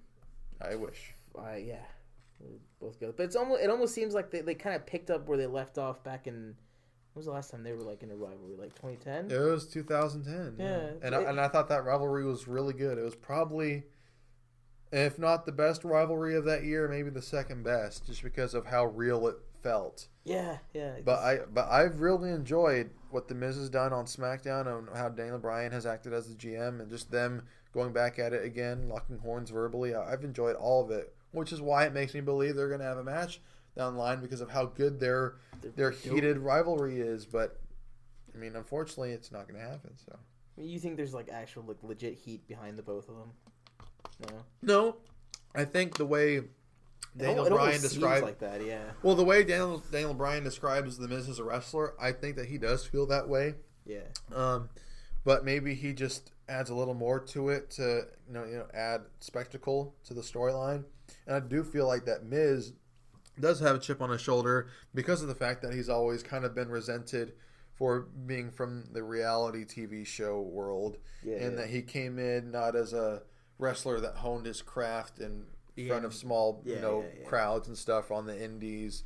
He was a guy that came in with a bunch of, flash, and he wasn't deserving of a spot on the WWE roster. For him to constantly prove not only to himself but to everyone in the world that has detracted him that he actually can hang with the big guys and actually can go toe to toe with the best in the ring. I feel like that's always been his mission in wrestling. So I feel like the way that he always goes off whenever he's doubted by Daniel Bryan, I think that is true emotion, which again goes back to the thought that maybe they can have one more match to blow off this great rivalry and not have it go to waste. But we'll see. We'll see. I doubt it ever happens. If it does, I would love every minute of it, but I don't know. Yeah. Well, let's. You mentioned Daniel Bryan is the GM of SmackDown. We can talk about the fact that now we're back to the brand split again. Yeah, the brand split that caused a lot of concern for wrestling fans. They didn't know what to think of it with the roster already, being, utilized at its maximum point with seeing, countless repetitive matches. We'd see everyone go toe-to-toe with each other already. It's like, well, now that you slim down the roster, you cut it in half, like there's only going to be more cause of repetition, and it's just going to grow stale, and we're not going to like it. Like, how can you do that? How can you create more stars with just, two brands with limited rosters? Like, how can that happen? I think, though, that WWE has been able to prove those detractors wrong, at least with SmackDown. Definitely with SmackDown. Yeah, because SmackDown, with the fact that it's 2 hours long, it's not a whole lot to digest. With Raw being 3 hours, and with SmackDown, with the way they're being creatively booked, everyone on that show has a purpose, and they're being used right with almost no filler in between. Mm-hmm. Kind of like how NXT started out. Yeah. Whenever it started to get good, and just the way everyone talks on that show, it kind of feels like they're speaking from the heart. Like I've seen people kind of overuse the word a little bit, shoot. Like a lot of people on that show, kind of, it feels like they're speaking from a shoot perspective, like they're like whatever they're saying is real. I would definitely say that the way that they've done the rivalries there with Ziggler, Miz Bryan, Cena Styles, Ambrose Styles, Nikki Natalia, like all those people that have gotten into their feuds feel like they have purpose, because with the way they talk, you can kind of believe that whatever grief they have against the other person, that it's real. Yeah. Whereas on Raw, it feels like they are obviously reading from a script, and none of what they're saying is real. It's all manufactured. Therefore, you can't buy into it, adding to the fact that there's 3 hours of a lot of useless shit that you can just fast forward through if you're DVRing it. And it's just really, you have a lack of motivation to watch it. It's a lot of times I feel like, why am I watching Raw? Like, when I know this is going to happen and this is going to happen, and I can just easily catch highlights on YouTube, and I can save myself the 3 hours. Yeah, the boredom of having to sit through 3 hours to maybe fish for 1 or 2 gems, and then it's over. SmackDown, I do not feel like that. I feel like 2 hours go by and it's like it's over already. Yeah, I could have like one more. Yeah, I definitely could have watched 1 hour more, and I would not have complained. Did you catch that? What's that new show that got on the network that recently came out? It was. Oh man, there's a lot of new shows. It's like some guy, and anyway, he was interviewing JBL and Paul Heyman. Oh, that bringing it to the table show. Yeah, that shit. Like, what Oh they mentioned the 3 hour thing. What's your take on that? Well, at that point, my phone was giving out. I was watching it on my phone, and so I had to go back and go back to where it was. Yeah. So I only caught some of it, but from what I could take from it, it was pretty much just JBL. I think he went over, how much money Raw being 3 hours makes for the company. So therefore, it's a great thing. I know Peter Rosenberg, the radio host that was asking all these questions from the perspective of the fans, he was, asking them, well, do you think Raw being 3 hours is good because of the length of it, and how, a lot of fans perceive Raw to be kind of a waste of time because of how things are booked and how things aren't as organically bill, and they don't have a whole lot of interest going into it. And JBL and Paul Heyman, they immediately counteract it kind of with this whole, well, WWE is superior and Vince is smart, and if you don't like the way they're doing this, then you're just whining and bitching to whine and bitch, and that's all you guys on the internet ever do. And that's kind of how I felt they answered every question that was being asked, because Peter Rosenberg was kind of bringing up hot topics of, what internet fans, quote unquote, think of, how things are booked in WWE, or how people are being handled, or what should happen, this and that. And I felt like Heyman and JBL were being complete, company men and towing the company line, and basically whatever they got asked, they just had to answer with, well, yes, WWE is great for doing this, they're smart for doing this, and if you don't agree with it, you're stupid. You need to grow up, or you need to get over, and you need to, go do your own thing. Right. So I just from watching all that, I was like, okay, this is definitely not a dirt sheet type show that they're trying to do. Because I feel like WWE is trying to attack everything and make everything into their own. And like, if you ever want to, go watch this thing or go see this thing, WWE has it. So why would you ever need to go anywhere else to, listen to it or see it? And I felt like they kind of, I don't know, they failed what they had tried to attempt to do, which was try to be edgy and kind of out there and be not typical WWE, but they were typical WWE because they were just pushing their propaganda and making WWE sound like the be-all, end-all. Which, why shouldn't they? Because that's their company. Why would you ever speak out against your own company? Why would you ever say, oh yeah, Raw does suck, the people that are in charge of making Raw 3 hours are stupid, and they shouldn't have it run for 3 hours. You can't say that because you're harming your own company and you're not being a company guy. Yeah. But at the same time, it should be a little bit modest too. Yeah, like why have this show if you're just going to insult the very fans that pay for your network? Why are you going to insult their intelligence and say that everything is great? Too? No, they've not changed the prices. I remember reading this weird if you pay this much, you only get the big four. Well, what was that about? That was kind of like a premise that they were building up to for a new way to get more subscriptions and more money for the network. It was like a tier system. Okay. I forgot all the prices and what came with it, but I think it was for one, it was really cheap. You could only watch a certain amount of the network, and then you would have to get a bigger plan for it. And then I think the next one was. It was like another price amount like below $9.99, and it was you can get the big four like you said, and that was it. And then $9.99 was you can get everything that you already have and maybe a little bit more. And then I think the last one was $15 or something like that. Jesus. And you get indie promotions, and that's if indie promotions had agreed to have a partnership with WWE. But it looks like that's not the case because WWE is kind of quietly sabotaging a lot of promotions and taking their talent that they don't want being taken.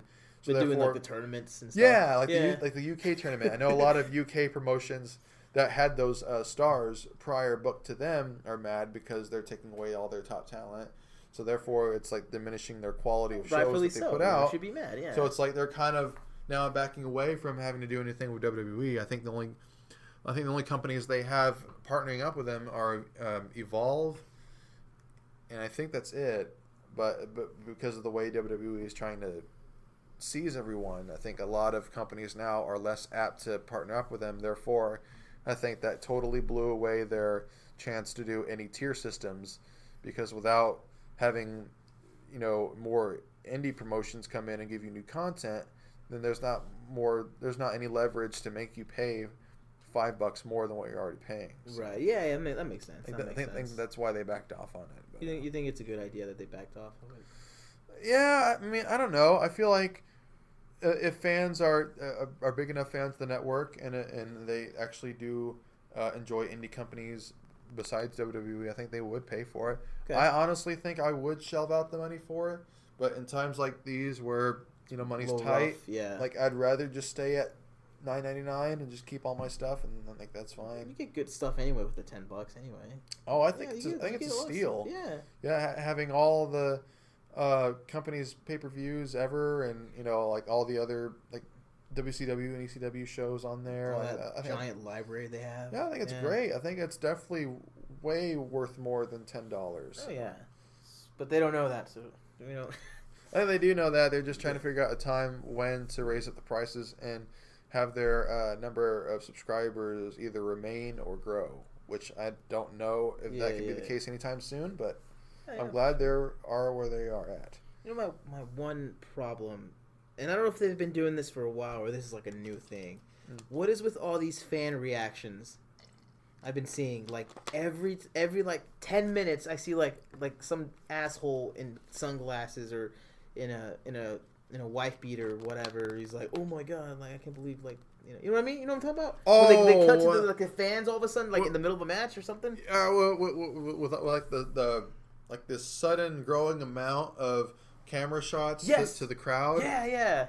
I don't know why they thought that was necessary all of a sudden, but they just started doing it. I think it was either maybe the Raw or SmackDown before TLC, or it was at TLC when they did an absurd amount of camera shots to the crowd where after every fucking move, like someone would go to do a headlock and they immediately pan to some guy in the crowd looking bored, having his fist under his face, resting, just looking like he's waiting for some big spot to happen.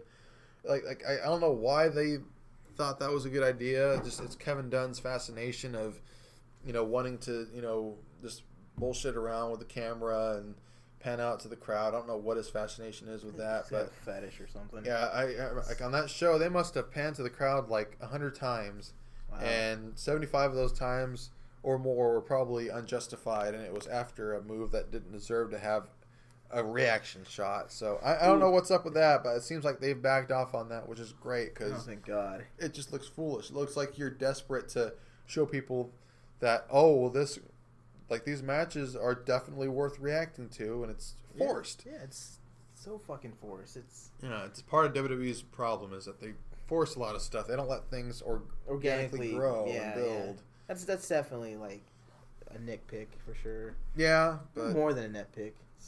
I don't know. It's usually had always been. Yeah. I can't get behind like their weird like Tron fucking ramp. When they come, the entrance, like on the floor. I like it. I don't know. I feel like that's only they should say that for like Mania or for like pay-per-views, because I feel like that's too elaborate. I don't know. That's just my opinion. Yeah, I've actually thought that several times. Like their apron, their LSD, like whatever LSD, LED apron. Like I feel like that should just be like for Mania or like the Big Four or something, or their pay-per-views. I don't know. It's just, I think it would make it more special. That's for sure. Yeah, I believe after a while you get used to it, then you become less impressed with how elaborate and how great the stage looks and everything like that. I don't know. I don't have too much of a problem with it. I mean I know like we're obsessed with like the little things and stuff. Yeah. We're always kind of like honing in on them, about what we think about them. But I mean, I don't know. To me, it's not that big of a deal. Like. I just think it makes wrestling look a little futuristic, and it makes wrestling look kind of big time. Like, when you see this, it looks professional, looks great. It kind of grabs the eye, like it makes it look like a big show. So it looks like you should be watching it. Now, to us as the jaded viewers, that doesn't mean so much anymore when we've seen it for like 6 months. But to like the casual viewer who sees something like that that they've never seen it before, it's like, wow. Okay, like, I see it by that point. Yeah, it's like this is on a big stage. Like it's so great. Like I wonder, what more there is to see if the presentation like this is so top notch. I mean, fuck, they even added it to the fucking ring posts. Yeah, I know. What the hell? I thought at that point, like maybe it was going a little too far, but I've grown on it. Like I like it. And, like WWE is not your typical professional wrestling show. It's all about spectacle and grandeur. So I like that part of it. Did they change like their lighting, or is it the barricades that change colors? Because it kind of looks like the barricades are like new. I mean, they've changed all of the mats and the barricades to a gray color. It's not black anymore. I thought that was just like the lighting. That's why I was asking. No. I think they're new. See, SummerSlam was the first show that they did all that with on the new stage. Yeah, where they changed everything entirely, and ever since then they've kept that look, at least for Raw and SmackDown and the pay-per-views. And I like it. I think it's a great change from looking at your typical black matting, your black barricades, and like the sets that you were so accustomed to for years before that. Like I think it was a great change. Yeah, that's a big positive for me in 2016 is the kind of the elaborate sets that they've done for the weekly shows. However, I still cannot get over the fact that pay-per-view shows do not have their own unique entrance or their unique entrance sets. that's always I've always loved that. Yeah, that's something that we've bitched about before that we wish that they would go back to is doing more unique sets for the pay-per-views. I'm trying to think of like the very last unique set. I think it was like TLC in like 2013. Because they were still using their traditional TLC set that had like all the ladders and shit. Yeah, they had all that stuff that I thought was great. No, I mean there's been so many, excluding Mania, of course, but yeah. Yeah, I mean there's been so many sets that I've always appreciated that look like they took like a insane amount of time to build, like the Capital Punishment stage where it was all like the White House. I loved that, and I've loved some of the SummerSlam stages with the arches and everything. I love like the Money in the Bank stages with the big constructed and they always change ladders. them too. Every year there would be change. It'd be like yeah.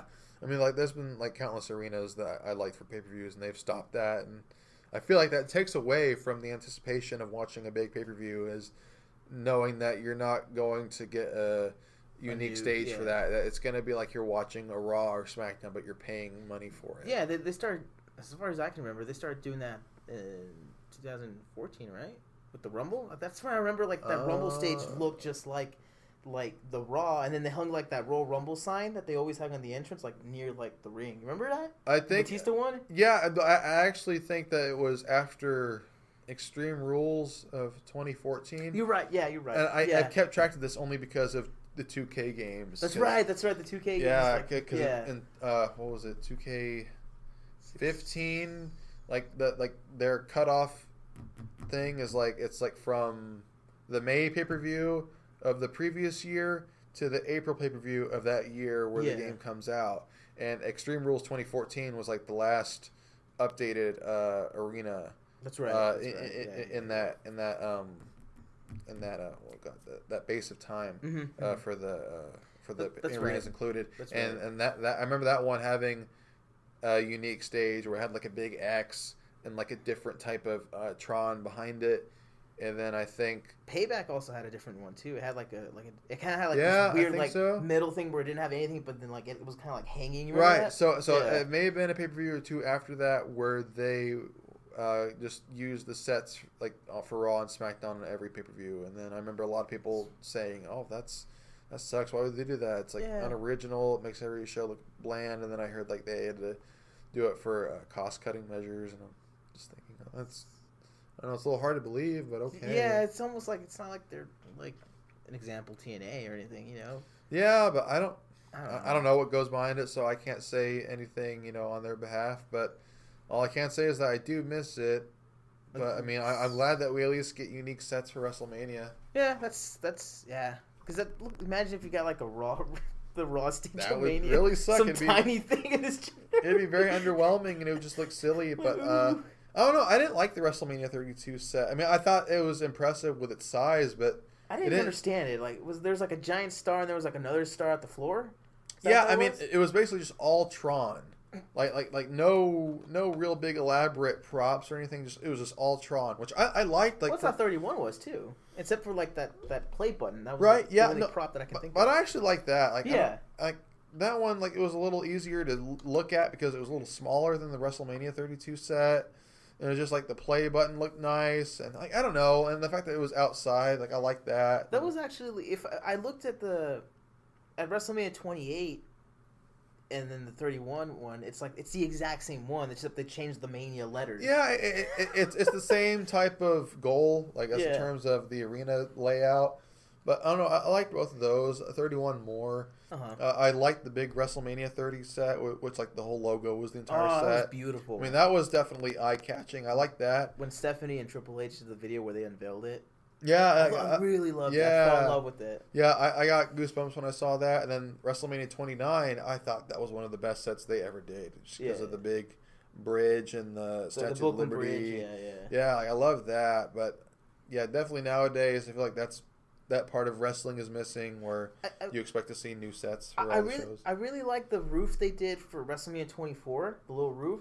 I like and then that have too, the TVs at the end of them. Yeah. I kind of wish they had kept that thing going when they did outdoor arenas. Yeah, that was the beginning of their HD. That was run. the first HD. Yeah, like, so that was definitely something new to look at, and I thought it was all pretty cool. I thought that was awesome. I thought like, oh, I like those people right there can watch it on the TV. Yeah, which I kind of wish they would have carried that on to like other manias that had outdoor arenas. Right, but yeah, I mean, I'm just hoping WrestleMania 33 set is pretty cool, but again, like that'll just be a nitpicking thing if we were to complain about it or praise it, but it's more of like in between us, so whatever. Yeah, it's like a little casual.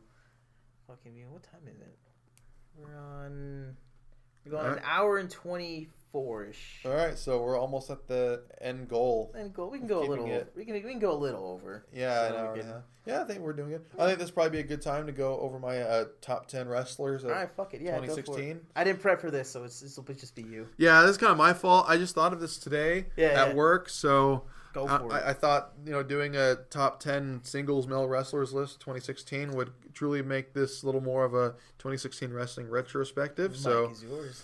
Yeah, so be careful. I'm going through my iPhone right now. I've got several lists of top best wrestling whatever. So this is my latest one that I've devised. Oh my god. Yeah, that's great build up. Thank you for selling my top 10 list. Yeah. See, he's feeling like this already. I've not even revealed any of the top 10 contenders. Oh. Imagine what everyone's going to feel when I reveal them. All right, go ahead. All right, so I'm going to start from number 10 and go up to 1. All right, so in my top 10 2016 wrestlers, my number 10 is Johnny Mundo from Lucha Underground. I've kept up with Lucha Underground religiously this year, so I've been able to see all the wrestlers on every episode. What they've done and how they've wrestled, and a lot of people in that promotion I am big fans of, guys that have competed in PWG and in other places like that. Like I've already known them when they first came in, so like I already know what to expect. Yeah, Prince Puma. Sadly, I do not have him on my list. I probably should have prefaced this before with the honorable mentions. I didn't put in guys like Samoa Joe and Shinsuke Nakamura and Ricochet. No, I put in AJ. But guys like that I didn't put in. It was hard to exclude them, but I felt the 10 guys before them. So honorable mentions. Yeah, I felt these 10 guys that I'm about to name off deserved to be on this list just a little bit more than they did. But hopefully in 2017, some of these guys I excluded will have a much bigger year. So let's hope. Yeah. But anyways, my number 10 is Johnny Mundo. I've always loved him when he was John Morrison back in WWE. I felt he was underutilized, and I felt he had the skill set to become something bigger. He was a Genetti. That's continuity. That's remembering a storyline that no one probably remembers with The Miz. I know. No, but I felt like in WWE he didn't really get to evolve his character at that point where he could be a believable top guy. Whereas in Lucha Underground, I felt with his promo work and the way he conveys his character has had a little more layers to it, and the way that he conveys himself as a on-screen jerk has been really great stuff to see, especially with his partnership with Jack Evans and PJ Black. I felt he's maximized all that he could with his personality. He's still banging Melina? No. I actually think he may be with Taya. But really? Yeah, it's not been confirmed, at least to me, so I don't know. But they're they're always together, so I would assume. But at least friends with benefits. I'm sorry, go on. Yeah, I don't know. But anyways, I felt like he's really improved as an all-around wrestler in 2016. I hope he brings his mustache T-shirt again. With Eli Cottonwood. But I felt like he's really stepped up his game, and some of the matches he's put on with the likes of Brian Cage and Prince Puma and other guys like that, I felt like he's done a great job. And especially with his talking. And he ended his year in Lucha Underground of 2016 as Lucha Underground champion, so he's now a world champion, and I feel like he's really deserving of that. So That's good. top Awesome. praise goes to Johnny Mundo. My number 9 is Broken Matt Hardy from TNA. I never would have thought that I would have had Matt Hardy in a top 10 list for any years in recent memory. But I felt like with the revitalization and the resurrection of his, his fame and his creativity as a character, like I felt like he's done a phenomenal job recreating himself and just thinking of like the wackiest, funniest, most entertaining shit ever in wrestling. The fact that he's come up with all that stuff and he's been able to turn around a lot of people who came in hating who he became and make them love every single thing that he does. I think great. that's awesome. Yeah. And with a guy that's been around for a long time, and for him to be able to have like a second career, being able to do all the stuff that he's done as Broken Matt Hardy is just a testament to how great that guy is and how long I think it's been put off by the companies he's worked in, and the fact that he's been able to show that. I think it's just great that he's been able to kind of surpass his brother Jeff as in terms of popularity. Like I always knew he had the potential to become bigger than him, but I never saw when he could do it. But I'm glad that 2016 was his year, and I'm looking forward to what he's going to do next year or this coming year in 2017. See, I kind of thought it was kind of like a callback to his like version 1 thing. Because he's mentioning delete and look at the version 1 thing. Was Yeah, like I mean, weird, yeah, like, internet yeah. shit, too. Some of it is in reference to his older little bit of character, it, yeah. but I mean, all around, this is a completely Yeah, different thing. This is different. It just completely changes what you would think of wrestling when you see Matt Hardy. So, I mean, this guy is completely untraditional, but I think he fits in with this new age of wrestling where a lot of things are changing, and just props to him. Like I couldn't help but not mention him on my list. Yeah, so, for sure. He's number 9. There. Yeah. Number 8 is Will Ospreay. He's kind of all over the place. He's signed to New Japan, to Ring of Honor, and he's signed to several UK promotions. He does a lot of work there. If it wasn't for Will Ospreay, I would have had Ricochet in there, but because both of them are just very talented high flyers that just continue to change the game and do a lot of things that I never thought was possible in a wrestling ring. But this guy, I felt like he really broke out, especially with that big match he had with Ricochet in the Best of Super Juniors in New Japan, where he had they were in this GIF on Twitter that got like a bunch of retweets and likes, where they did like this elaborate sequence of like gymnastics and stuff that just I remember that. They blew away everyone's minds and stuff, and it was at the peak of controversy with people saying, "Oh, this isn't wrestling, like it's gymnastics," and other people saying, "Well, this is like a new way of doing wrestling matches and stuff." Style and stuff. Yeah. So no matter the perspective on it, he opened up a lot of people's eyes and he got a lot of people talking with what he can do in the ring, and with that he was able to win the Super Juniors. He's won a lot of titles. He's been thrusted into a lot of companies that probably wouldn't have gave him like that much of a chance if he didn't get all that notoriety with his big match with Ricochet. So I think he's broke a lot of molds and what the expectations are of a wrestler and like what the standards are. And I think that he's only got a brighter future from here on out. So with what he's done in wrestling, I think that's something to take note of, and I definitely think he belongs on this list. So for sure. Yeah, Will's number 8. Number 7 is The Miz from WWE. Again, another guy that I never would have thought I would have included in the top 10 list. But I can't deny the fact that ever since his wife Maurice came in WWE and managed him, he was given a second chance to kind of prove himself as a main event player. And he's done a lot to revitalize the Intercontinental title. And just all the smack he's been talking and all the money promos he's been cutting and stuff, and the matches he's been putting on with some very talented wrestlers. I mean, how can you not put him on the list? Yeah. Sure. And a lot of people think that he should be in contention for the WWE title. I mean, I'm not that great of a fan of Miz. I really wouldn't care to see him in a world title picture, but I can't tell anyone that thinks that they're wrong. Right. Because of the fact that he's been cutting all these just great promos and been putting in his work in the ring. Like, like I would say he's definitely up there, and he's deserving of another title run. I wouldn't like to see it really, but if it happens, I can't really deny it because he's done a lot to earn it, to earn it and get back in that top spot where we thought he peaked in 2011, and after that he just became a guy that did all these media appearances for WWE, and that was it. He wasn't meant to be taken seriously, but this year, the Marine. Yeah, the Marine. Yeah, see that guy.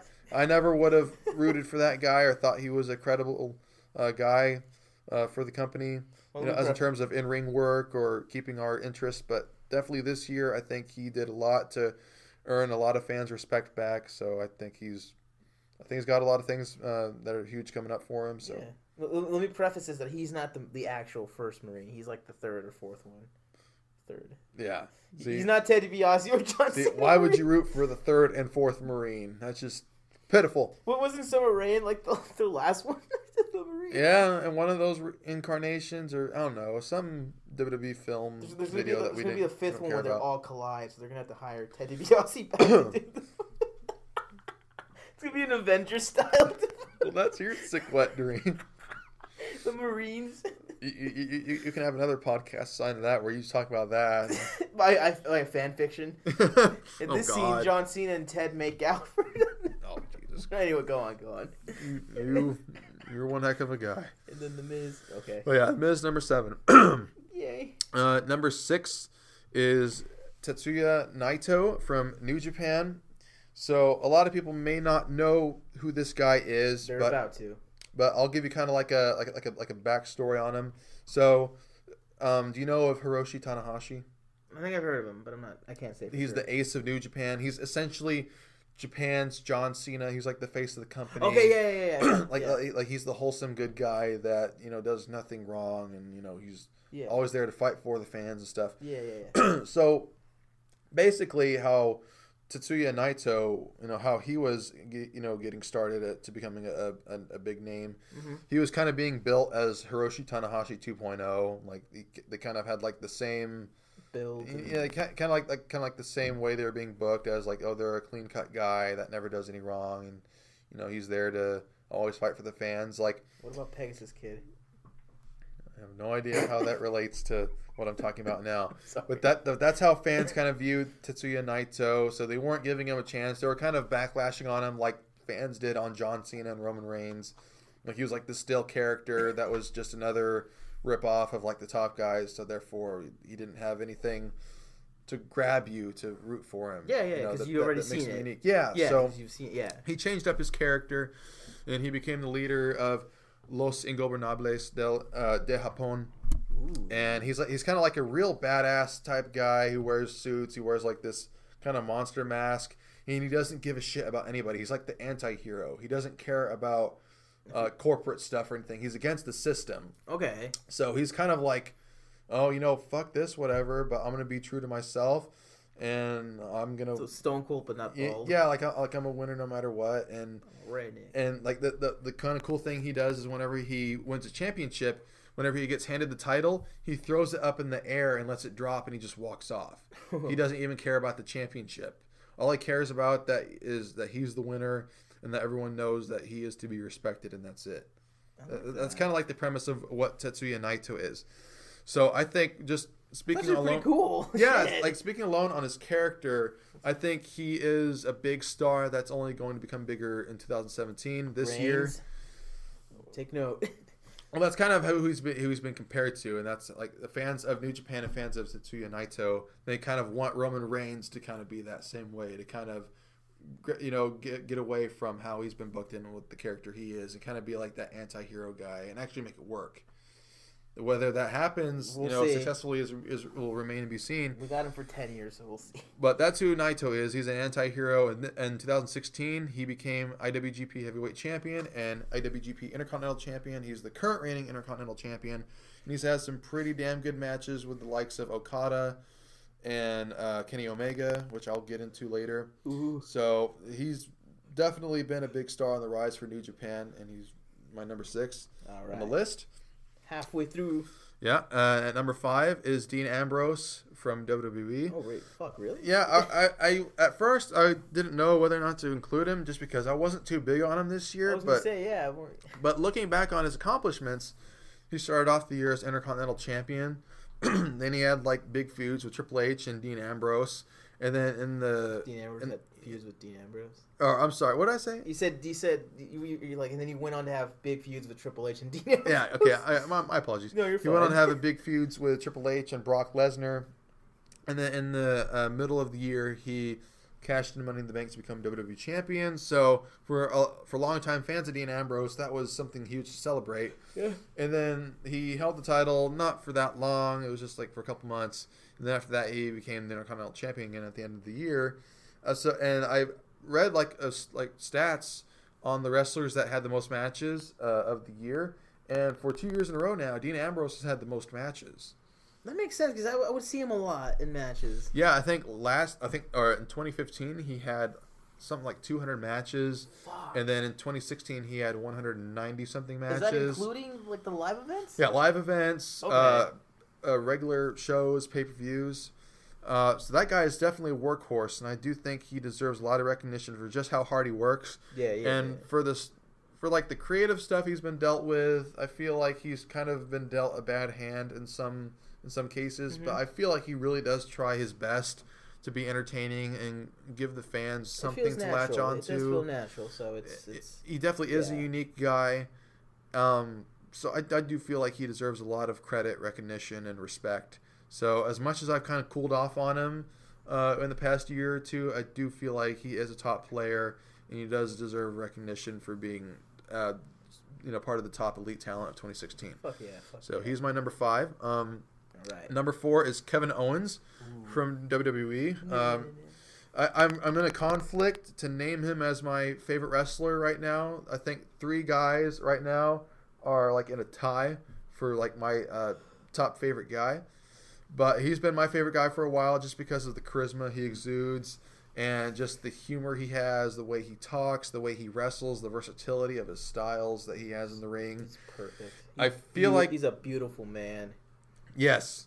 I feel like he can just do about anything. I think the only thing that hinders him from being like the top guy is his look, and that's unfortunate because I feel like looks aren't really the most important thing of a guy. Like as long as he can draw you in somehow with what he does, and he's got a lot of skills, I feel like that's what's most important. See, this is the guy that needs to be being shoved down our throats. And I feel like for like every case, if you were to have something shoved down your throat, you would resist it because it's being shoved down your throat, and after a while it gets too repetitive, and then you don't like it anymore. Okay, that's fair. But if I were to say, a handful of talent, like if they were to be shoved down our throat and I wouldn't get tired of them, I do believe one of them would be Kevin Owens, just because he is very versatile in just everything he'd be asked to do. In any segment or match or anything like that. I've always been entertained by him. Yeah. This year, he became the Universal Champion, which kind of came out of nowhere, but it's kind of nice to see that WWE found him to be the guy that they could rely on to carry out the top stories on Raw every week. He's been one of the constant few highlights of Raw, I feel like, for the whole year. I can't wait to see him break away from Chris Jericho because I feel like then he would show off who he really is as like a true badass that doesn't take anyone's shit. That's coming. It has to be. It's coming, but I feel like 2016 was necessary in what he's done because he can show that he's a funny guy who can entertain. So I feel like this has been like a vital chapter in his career because he can show you that he can make you laugh and be funny and entertaining, and you can always depend on him for that. But I feel like there'll be a next chapter where he can prove that he's a next level performer that you can always depend on to have great matches and to be serious and to draw a lot of money. Fuck yeah. And this year I feel like he's only on the cusp of that, and he'll only continue to do bigger things in 2017. Like I said, he's just a phenomenal all-around talented guy, and I do think he's destined for bigger things. So that's my number 4, Kevin Owens. All right. Number 3 is Kazuchika Okada from New Japan. For most of the year, he's been the IWGP Heavyweight Champion. For those that don't really know who he is, I guess a lot of people have compared him to Randy Orton. Like when he first started out as a heel, he was kind of like that cocky guy that had like a slow swagger to him, that had like the $1 million look, Okay. that you could appoint as the top guy of the company and no one would question it just because of how he carries himself, how he looks, and how he performs in the ring. Yeah. And I feel like this year he really stepped up as being the number one guy in New Japan, where before it was Hiroshi Tanahashi. Like, say, go back to like 2009, where Cena and Orton were the obvious two guys that were at the top of the company. Mm-hmm. If Orton were to be the number one guy, and if he were to truly overcome John Cena as the number one guy, then that's what Kazuchika Okada was. That's what he did in 2016. He overcame Tanahashi's spot, and I think he's now the new number one ace in New Japan, and he's had just phenomenal, great matches with just about anybody he's been in the ring with. Guys like Kenny Omega, Hiroshi Tanahashi, Naomichi Marufuji, just about anyone that he steps in the ring with, he just brings out the best of who he's competing with. And I feel like in any company, if you were to go to any company right now at the moment, and if you looked at any top guy that was billed as truly the top guy of the company, and if you were to believe in that top guy, it would be Kazuchika Okada. Mm-hmm. And he's only 29, and he's already a 4-time IWGP Heavyweight Champion, and he's already had countless 5-star matches. So he's only going to get better and better. He's only going to get better and better, and that's really scary. And I think he truly will be the top guy for New Japan for another decade to come. So fuck yeah. Yeah, he's my number 3. Number 2 is Kenny Omega, and I was really conflicted with putting him at number 1 because I felt like he has been the best wrestler of all 2016. He's had the best matches, or like the most critically acclaimed matches out of anyone that anyone's had this year. He's had just phenomenal matches with guys like Hiroshi Tanahashi, Tetsuya Naito, Hiroki Goto, Michael Elgin. Just any big match I felt that Kenny Omega has had this year, I felt like he just knocked it out of the park and surpassed anyone's expectations. And this year he became Intercontinental Champion. He won the G1 Climax 26, which gave him the right to challenge Okada at Wrestle Kingdom 11, which just happened a couple days ago for the IWGP Championship. He just, like I said, for all the moments where it counted that he needed to prove that he was a big contender for being the new top guy, I felt like he knocked it out of the park, and I felt like no one really could compete with Kenny Omega as being like the top quality performer. Yeah. I think the only guy that could have was AJ Styles, and I felt like he was close a lot of times, but I felt like Kenny Omega outdid him by a couple levels. And I feel like 2017 has got to be the year of Kenny Omega. How old is he? I think he's like 33. Okay, he's still young, yeah. So he's still pretty young, but like doesn't have like too much time left to prove that he can be a top guy. I think maybe he's got like about a good 7 more years. Yeah, for sure. So I mean that's fine enough, but I feel like New Japan needs to strike when the iron's hot, and I don't think there's any hotter professional wrestler in the world right now than Kenny Omega. I feel like he's white hot. Yeah, I feel like if you were to become a free agent right now, I feel like every promotion would be scrambling to pick that guy up because the match he just had at Wrestle Kingdom 11 a couple days ago, I don't know if you've seen. But, I saw it, parts of it. Yeah, but everyone is going over the moon bonkers about how great that match was. Even Dave Meltzer, like a well-respected journalist of over 30 years for the Wrestling Observer newsletter, he actually rated that match 6 stars. And he only has usually like a -5 to 5-star rating for all the matches that he critiques. And I think this is only like the 3rd or 4th match he's ever given 6 stars out of his 30+ years of reviewing wrestling. So that very well put together. Oh, it was amazing. Beautiful. I watched it again before I came over because the first time I watched Kenny Omega versus Kazuchika Okada for the heavyweight title at Wrestle Kingdom 11, I saw it the first time, and I already knew going in like what 1 or 2 key spots were in the match, and I already knew who won. So I was in this silly thought process that, oh well, what if I'm too jaded with what I already know, and what if I don't react to the match as raw and as pure as I could, and what if it takes away from me thinking that this truly is one of the greatest matches anyone's ever seen? So whenever I saw it, I thought it was definitely a 5-star match, but I didn't think that it was as great as people thought it was.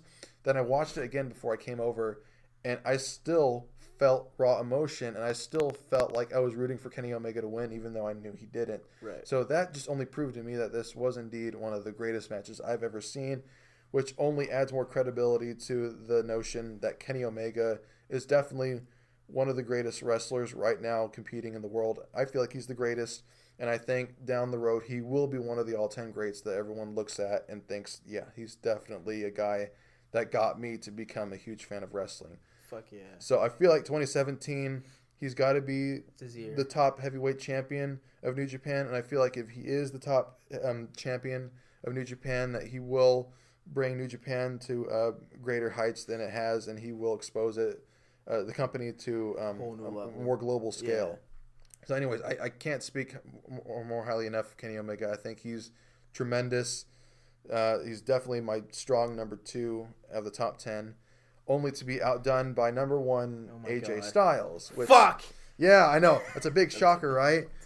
But he's been on everyone's top list as the number 1 guy, and deservedly so, because he was a guy that was always looked as the TNA guy, that he was the face of that company, a company that's been damaged goods for a long time now, that hardly anyone ever takes seriously, and so by that verdict, AJ Styles isn't a guy that everyone should give a lot of attention to, because he was the focal point for many years of a company that never really truly deserved anyone's attention, just because of the silly and terrible decisions that was made within that company, which was a shame.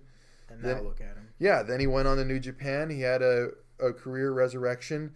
He became one of the greatest performers of his time.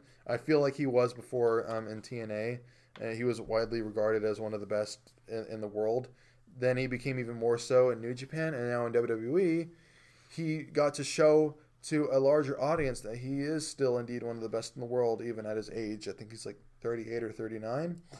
And a lot of people were scared to see how Vince would use him, because he probably still had that stigma of being a TNA guy, and with WWE's history of not pushing a whole lot of people that were made under WWE's machine, they've never really been given a chance to shine. And he obviously didn't come in looking like a great big star that had a promising future. Yeah. But after he showed that he could hang with the top talent, he obviously showed Vince McMahon why he is a top guy that can be relied on, which all of his fans knew.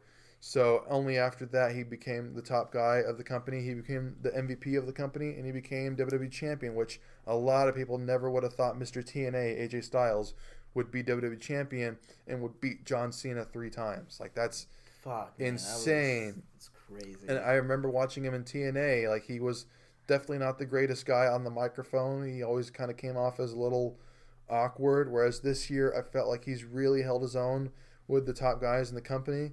And with just the way he wrestles in the ring, like, he's a heel, but he's cheered constantly. Like, no matter what town he's in, he could be like in a town that isn't really widely known for being the hardcore wrestling city. Like, and he's still being cheered. And he's still being cheered. He still gets one of the biggest crowd reactions of the night on the show, and it just really shows how admired and how respected AJ Styles is. I'm glad that he's got the chance to show that he is a guy that deserves a lot of respect, and that he actually is one of the best in the world. And I felt like this year in WWE and in professional wrestling, overall, he was the best. Like I said, if Kenny Omega, if he had become world champion, he may have beat out AJ Styles. But AJ Styles did the unthinkable. He became WWE champion, the top champion of all professional wrestling in the world.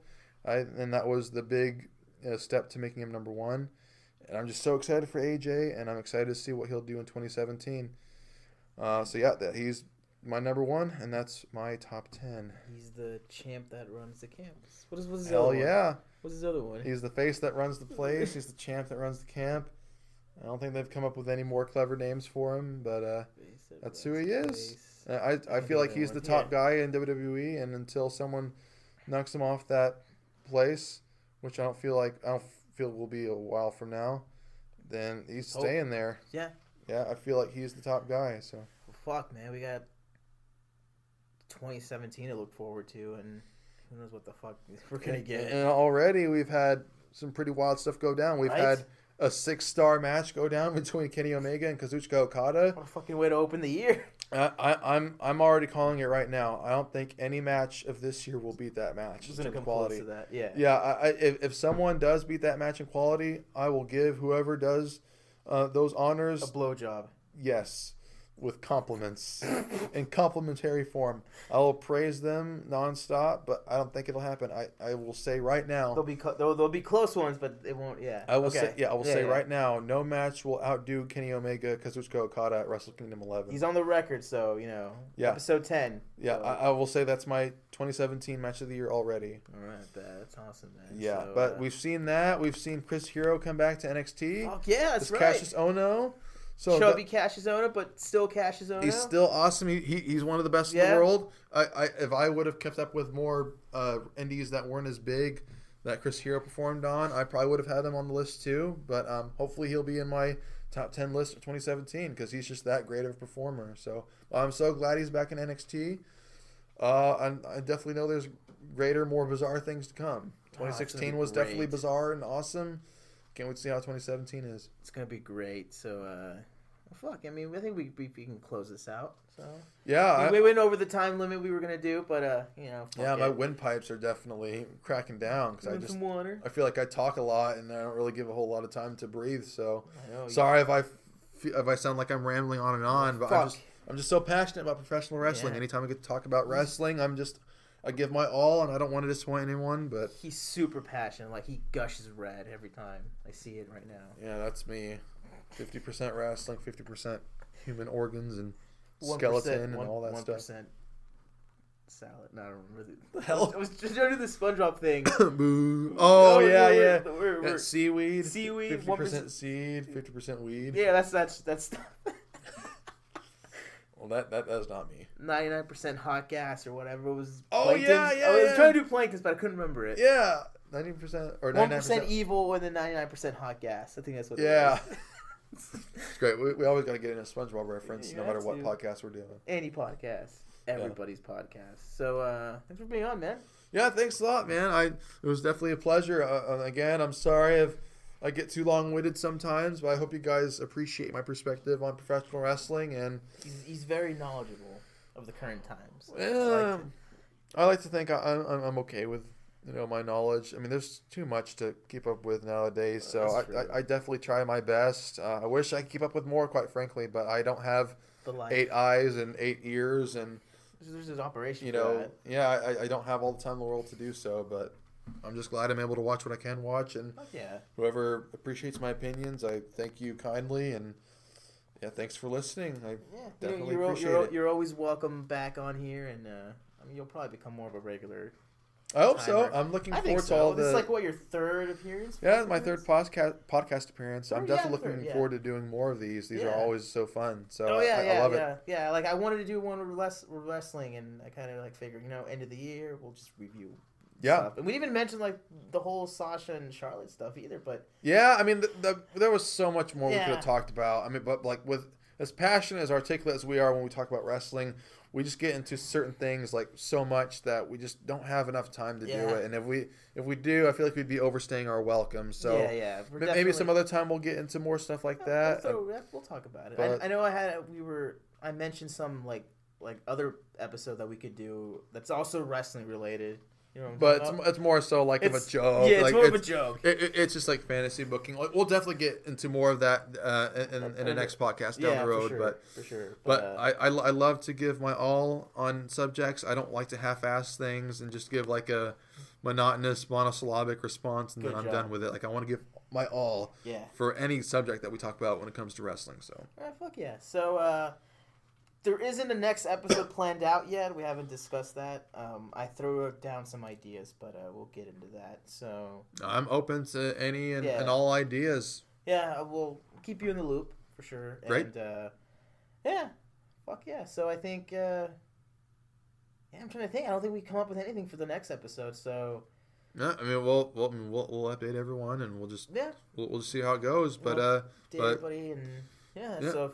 like if anybody if you're gonna share it on your page or whatever, Yeah. if any of you are new, if you don't mind checking out the other episodes and subscribing to the iTunes stuff and at least rating. If you guys would rate it, whatever you feel deserves it, go for it. Just real quick, I kind of felt bad for leaving this out, but I wanted to ask you before, just kind of give like a summary of what you talk about, or what new listeners would come to expect by listening to your episodes of your podcast. Well, I mean, like you could have said it any better earlier. I mean, we're just almost 99% of the time we're pretty much just saying stuff that comes out of our mind. Mm-hmm. There's stuff that might be like maybe a little offensive to some people, like that. But I mean, I don't mean it to disrespect you. It's mostly for humor, and it's also my like personal opinion and whatever. But I mean, if you want to expect something, I can guarantee you'll leave with a laugh for sure. If you don't laugh, 6 times, I guarantee you'll laugh at least once throughout the entire episodes. Yeah, I mean, I can't speak, enough about this guy. Isaac's been my real good, awesome friend ever since high school, and just the way he comes off is truly genuine. He never really holds anything back, whether it's a detriment to himself or if it's a benefit to himself. But he's always able to speak his mind. He's one of the more genuine guys that I've ever known. And just from listening to all of his podcasts, and I have listened to all of his episodes, I mean, he'll usually just talk about things that he's passionate about, like music. You're huge into music, like punk rock and metal and stuff like that. So if you are interested in music like that, you can always expect to get a detailed insight on genres like that of music. And he's always willing to talk about stuff like more taboo subjects like religion, or his insight on politics, or just things that happen in the real world, like what goes on and his perspective on that. He also has his awesome cousin who's just real awesome and nice and just so cool, Victoria. She's always on there sharing that podcast with them, and they always just get into a bunch of hijinks and just a bunch of funny shit. It's just really awesome to listen to. If only we could like show you like how we really are. It's like one of those things, not to like put me over big time or anything like that, but it's like when we're together, it's like you gotta like to see it to believe it. Like we will mention all the stuff we've said and done and been through, but like you just gotta see it. It's great stuff. If you want real, genuine, down to earth, legitimate stuff to listen to, I'd highly suggest I Can Talk podcast. It's just a bunch of great stuff that you never know what you're gonna get, but at the end of the podcast episode, it's great stuff to listen to. We're open to ideas, really. So like, for any new listeners, like I know SoundCloud has like a comment thing. So leave a comment there, say like, hey, I like what you talked about, or can you talk about it more on another episode or whatever, also our website has the same thing. We also have like a contact us thing. So just if you have like an idea for a podcast, you want to like fucking like, hey, like I have this idea, will you guys like talk about it? Like I have like this opinion on certain things and we'll discuss it. We're open to anything. If you just want to even just like talk to us at all, like you can find me at IsaacNava_69 on Twitter. I'm always up to chat with anybody. You can find my cousin Victoria at Toya Gamboa. That's it. Yeah. So I mean, and then the podcast, at I Can Talk. It's pretty straightforward. Find us. We're almost everywhere except Facebook. Sorry, but yeah, we'll get to that eventually. Yeah, they're growing and they're doing their best to reach out to any and every outlet that's convenient for today's podcast listeners. So they're doing their best, and in my honest opinion, they put out their best in all their podcasts that they do. So I definitely highly recommend I Can Talk podcast. They're awesome, and Isaac, Victoria, they're great people. So that's all I can really say about that. Well, I appreciate the kind words, and Roman, and it means a lot. Yep, just coming from the heart, man. I'm gonna cry. I wouldn't say it if it wasn't true. Okay.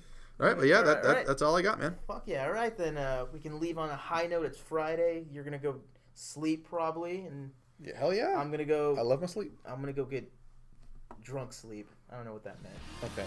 But thanks for being on. Until next time, man. All right, yeah, man, no problem. Thanks a lot for having me. All right, bet.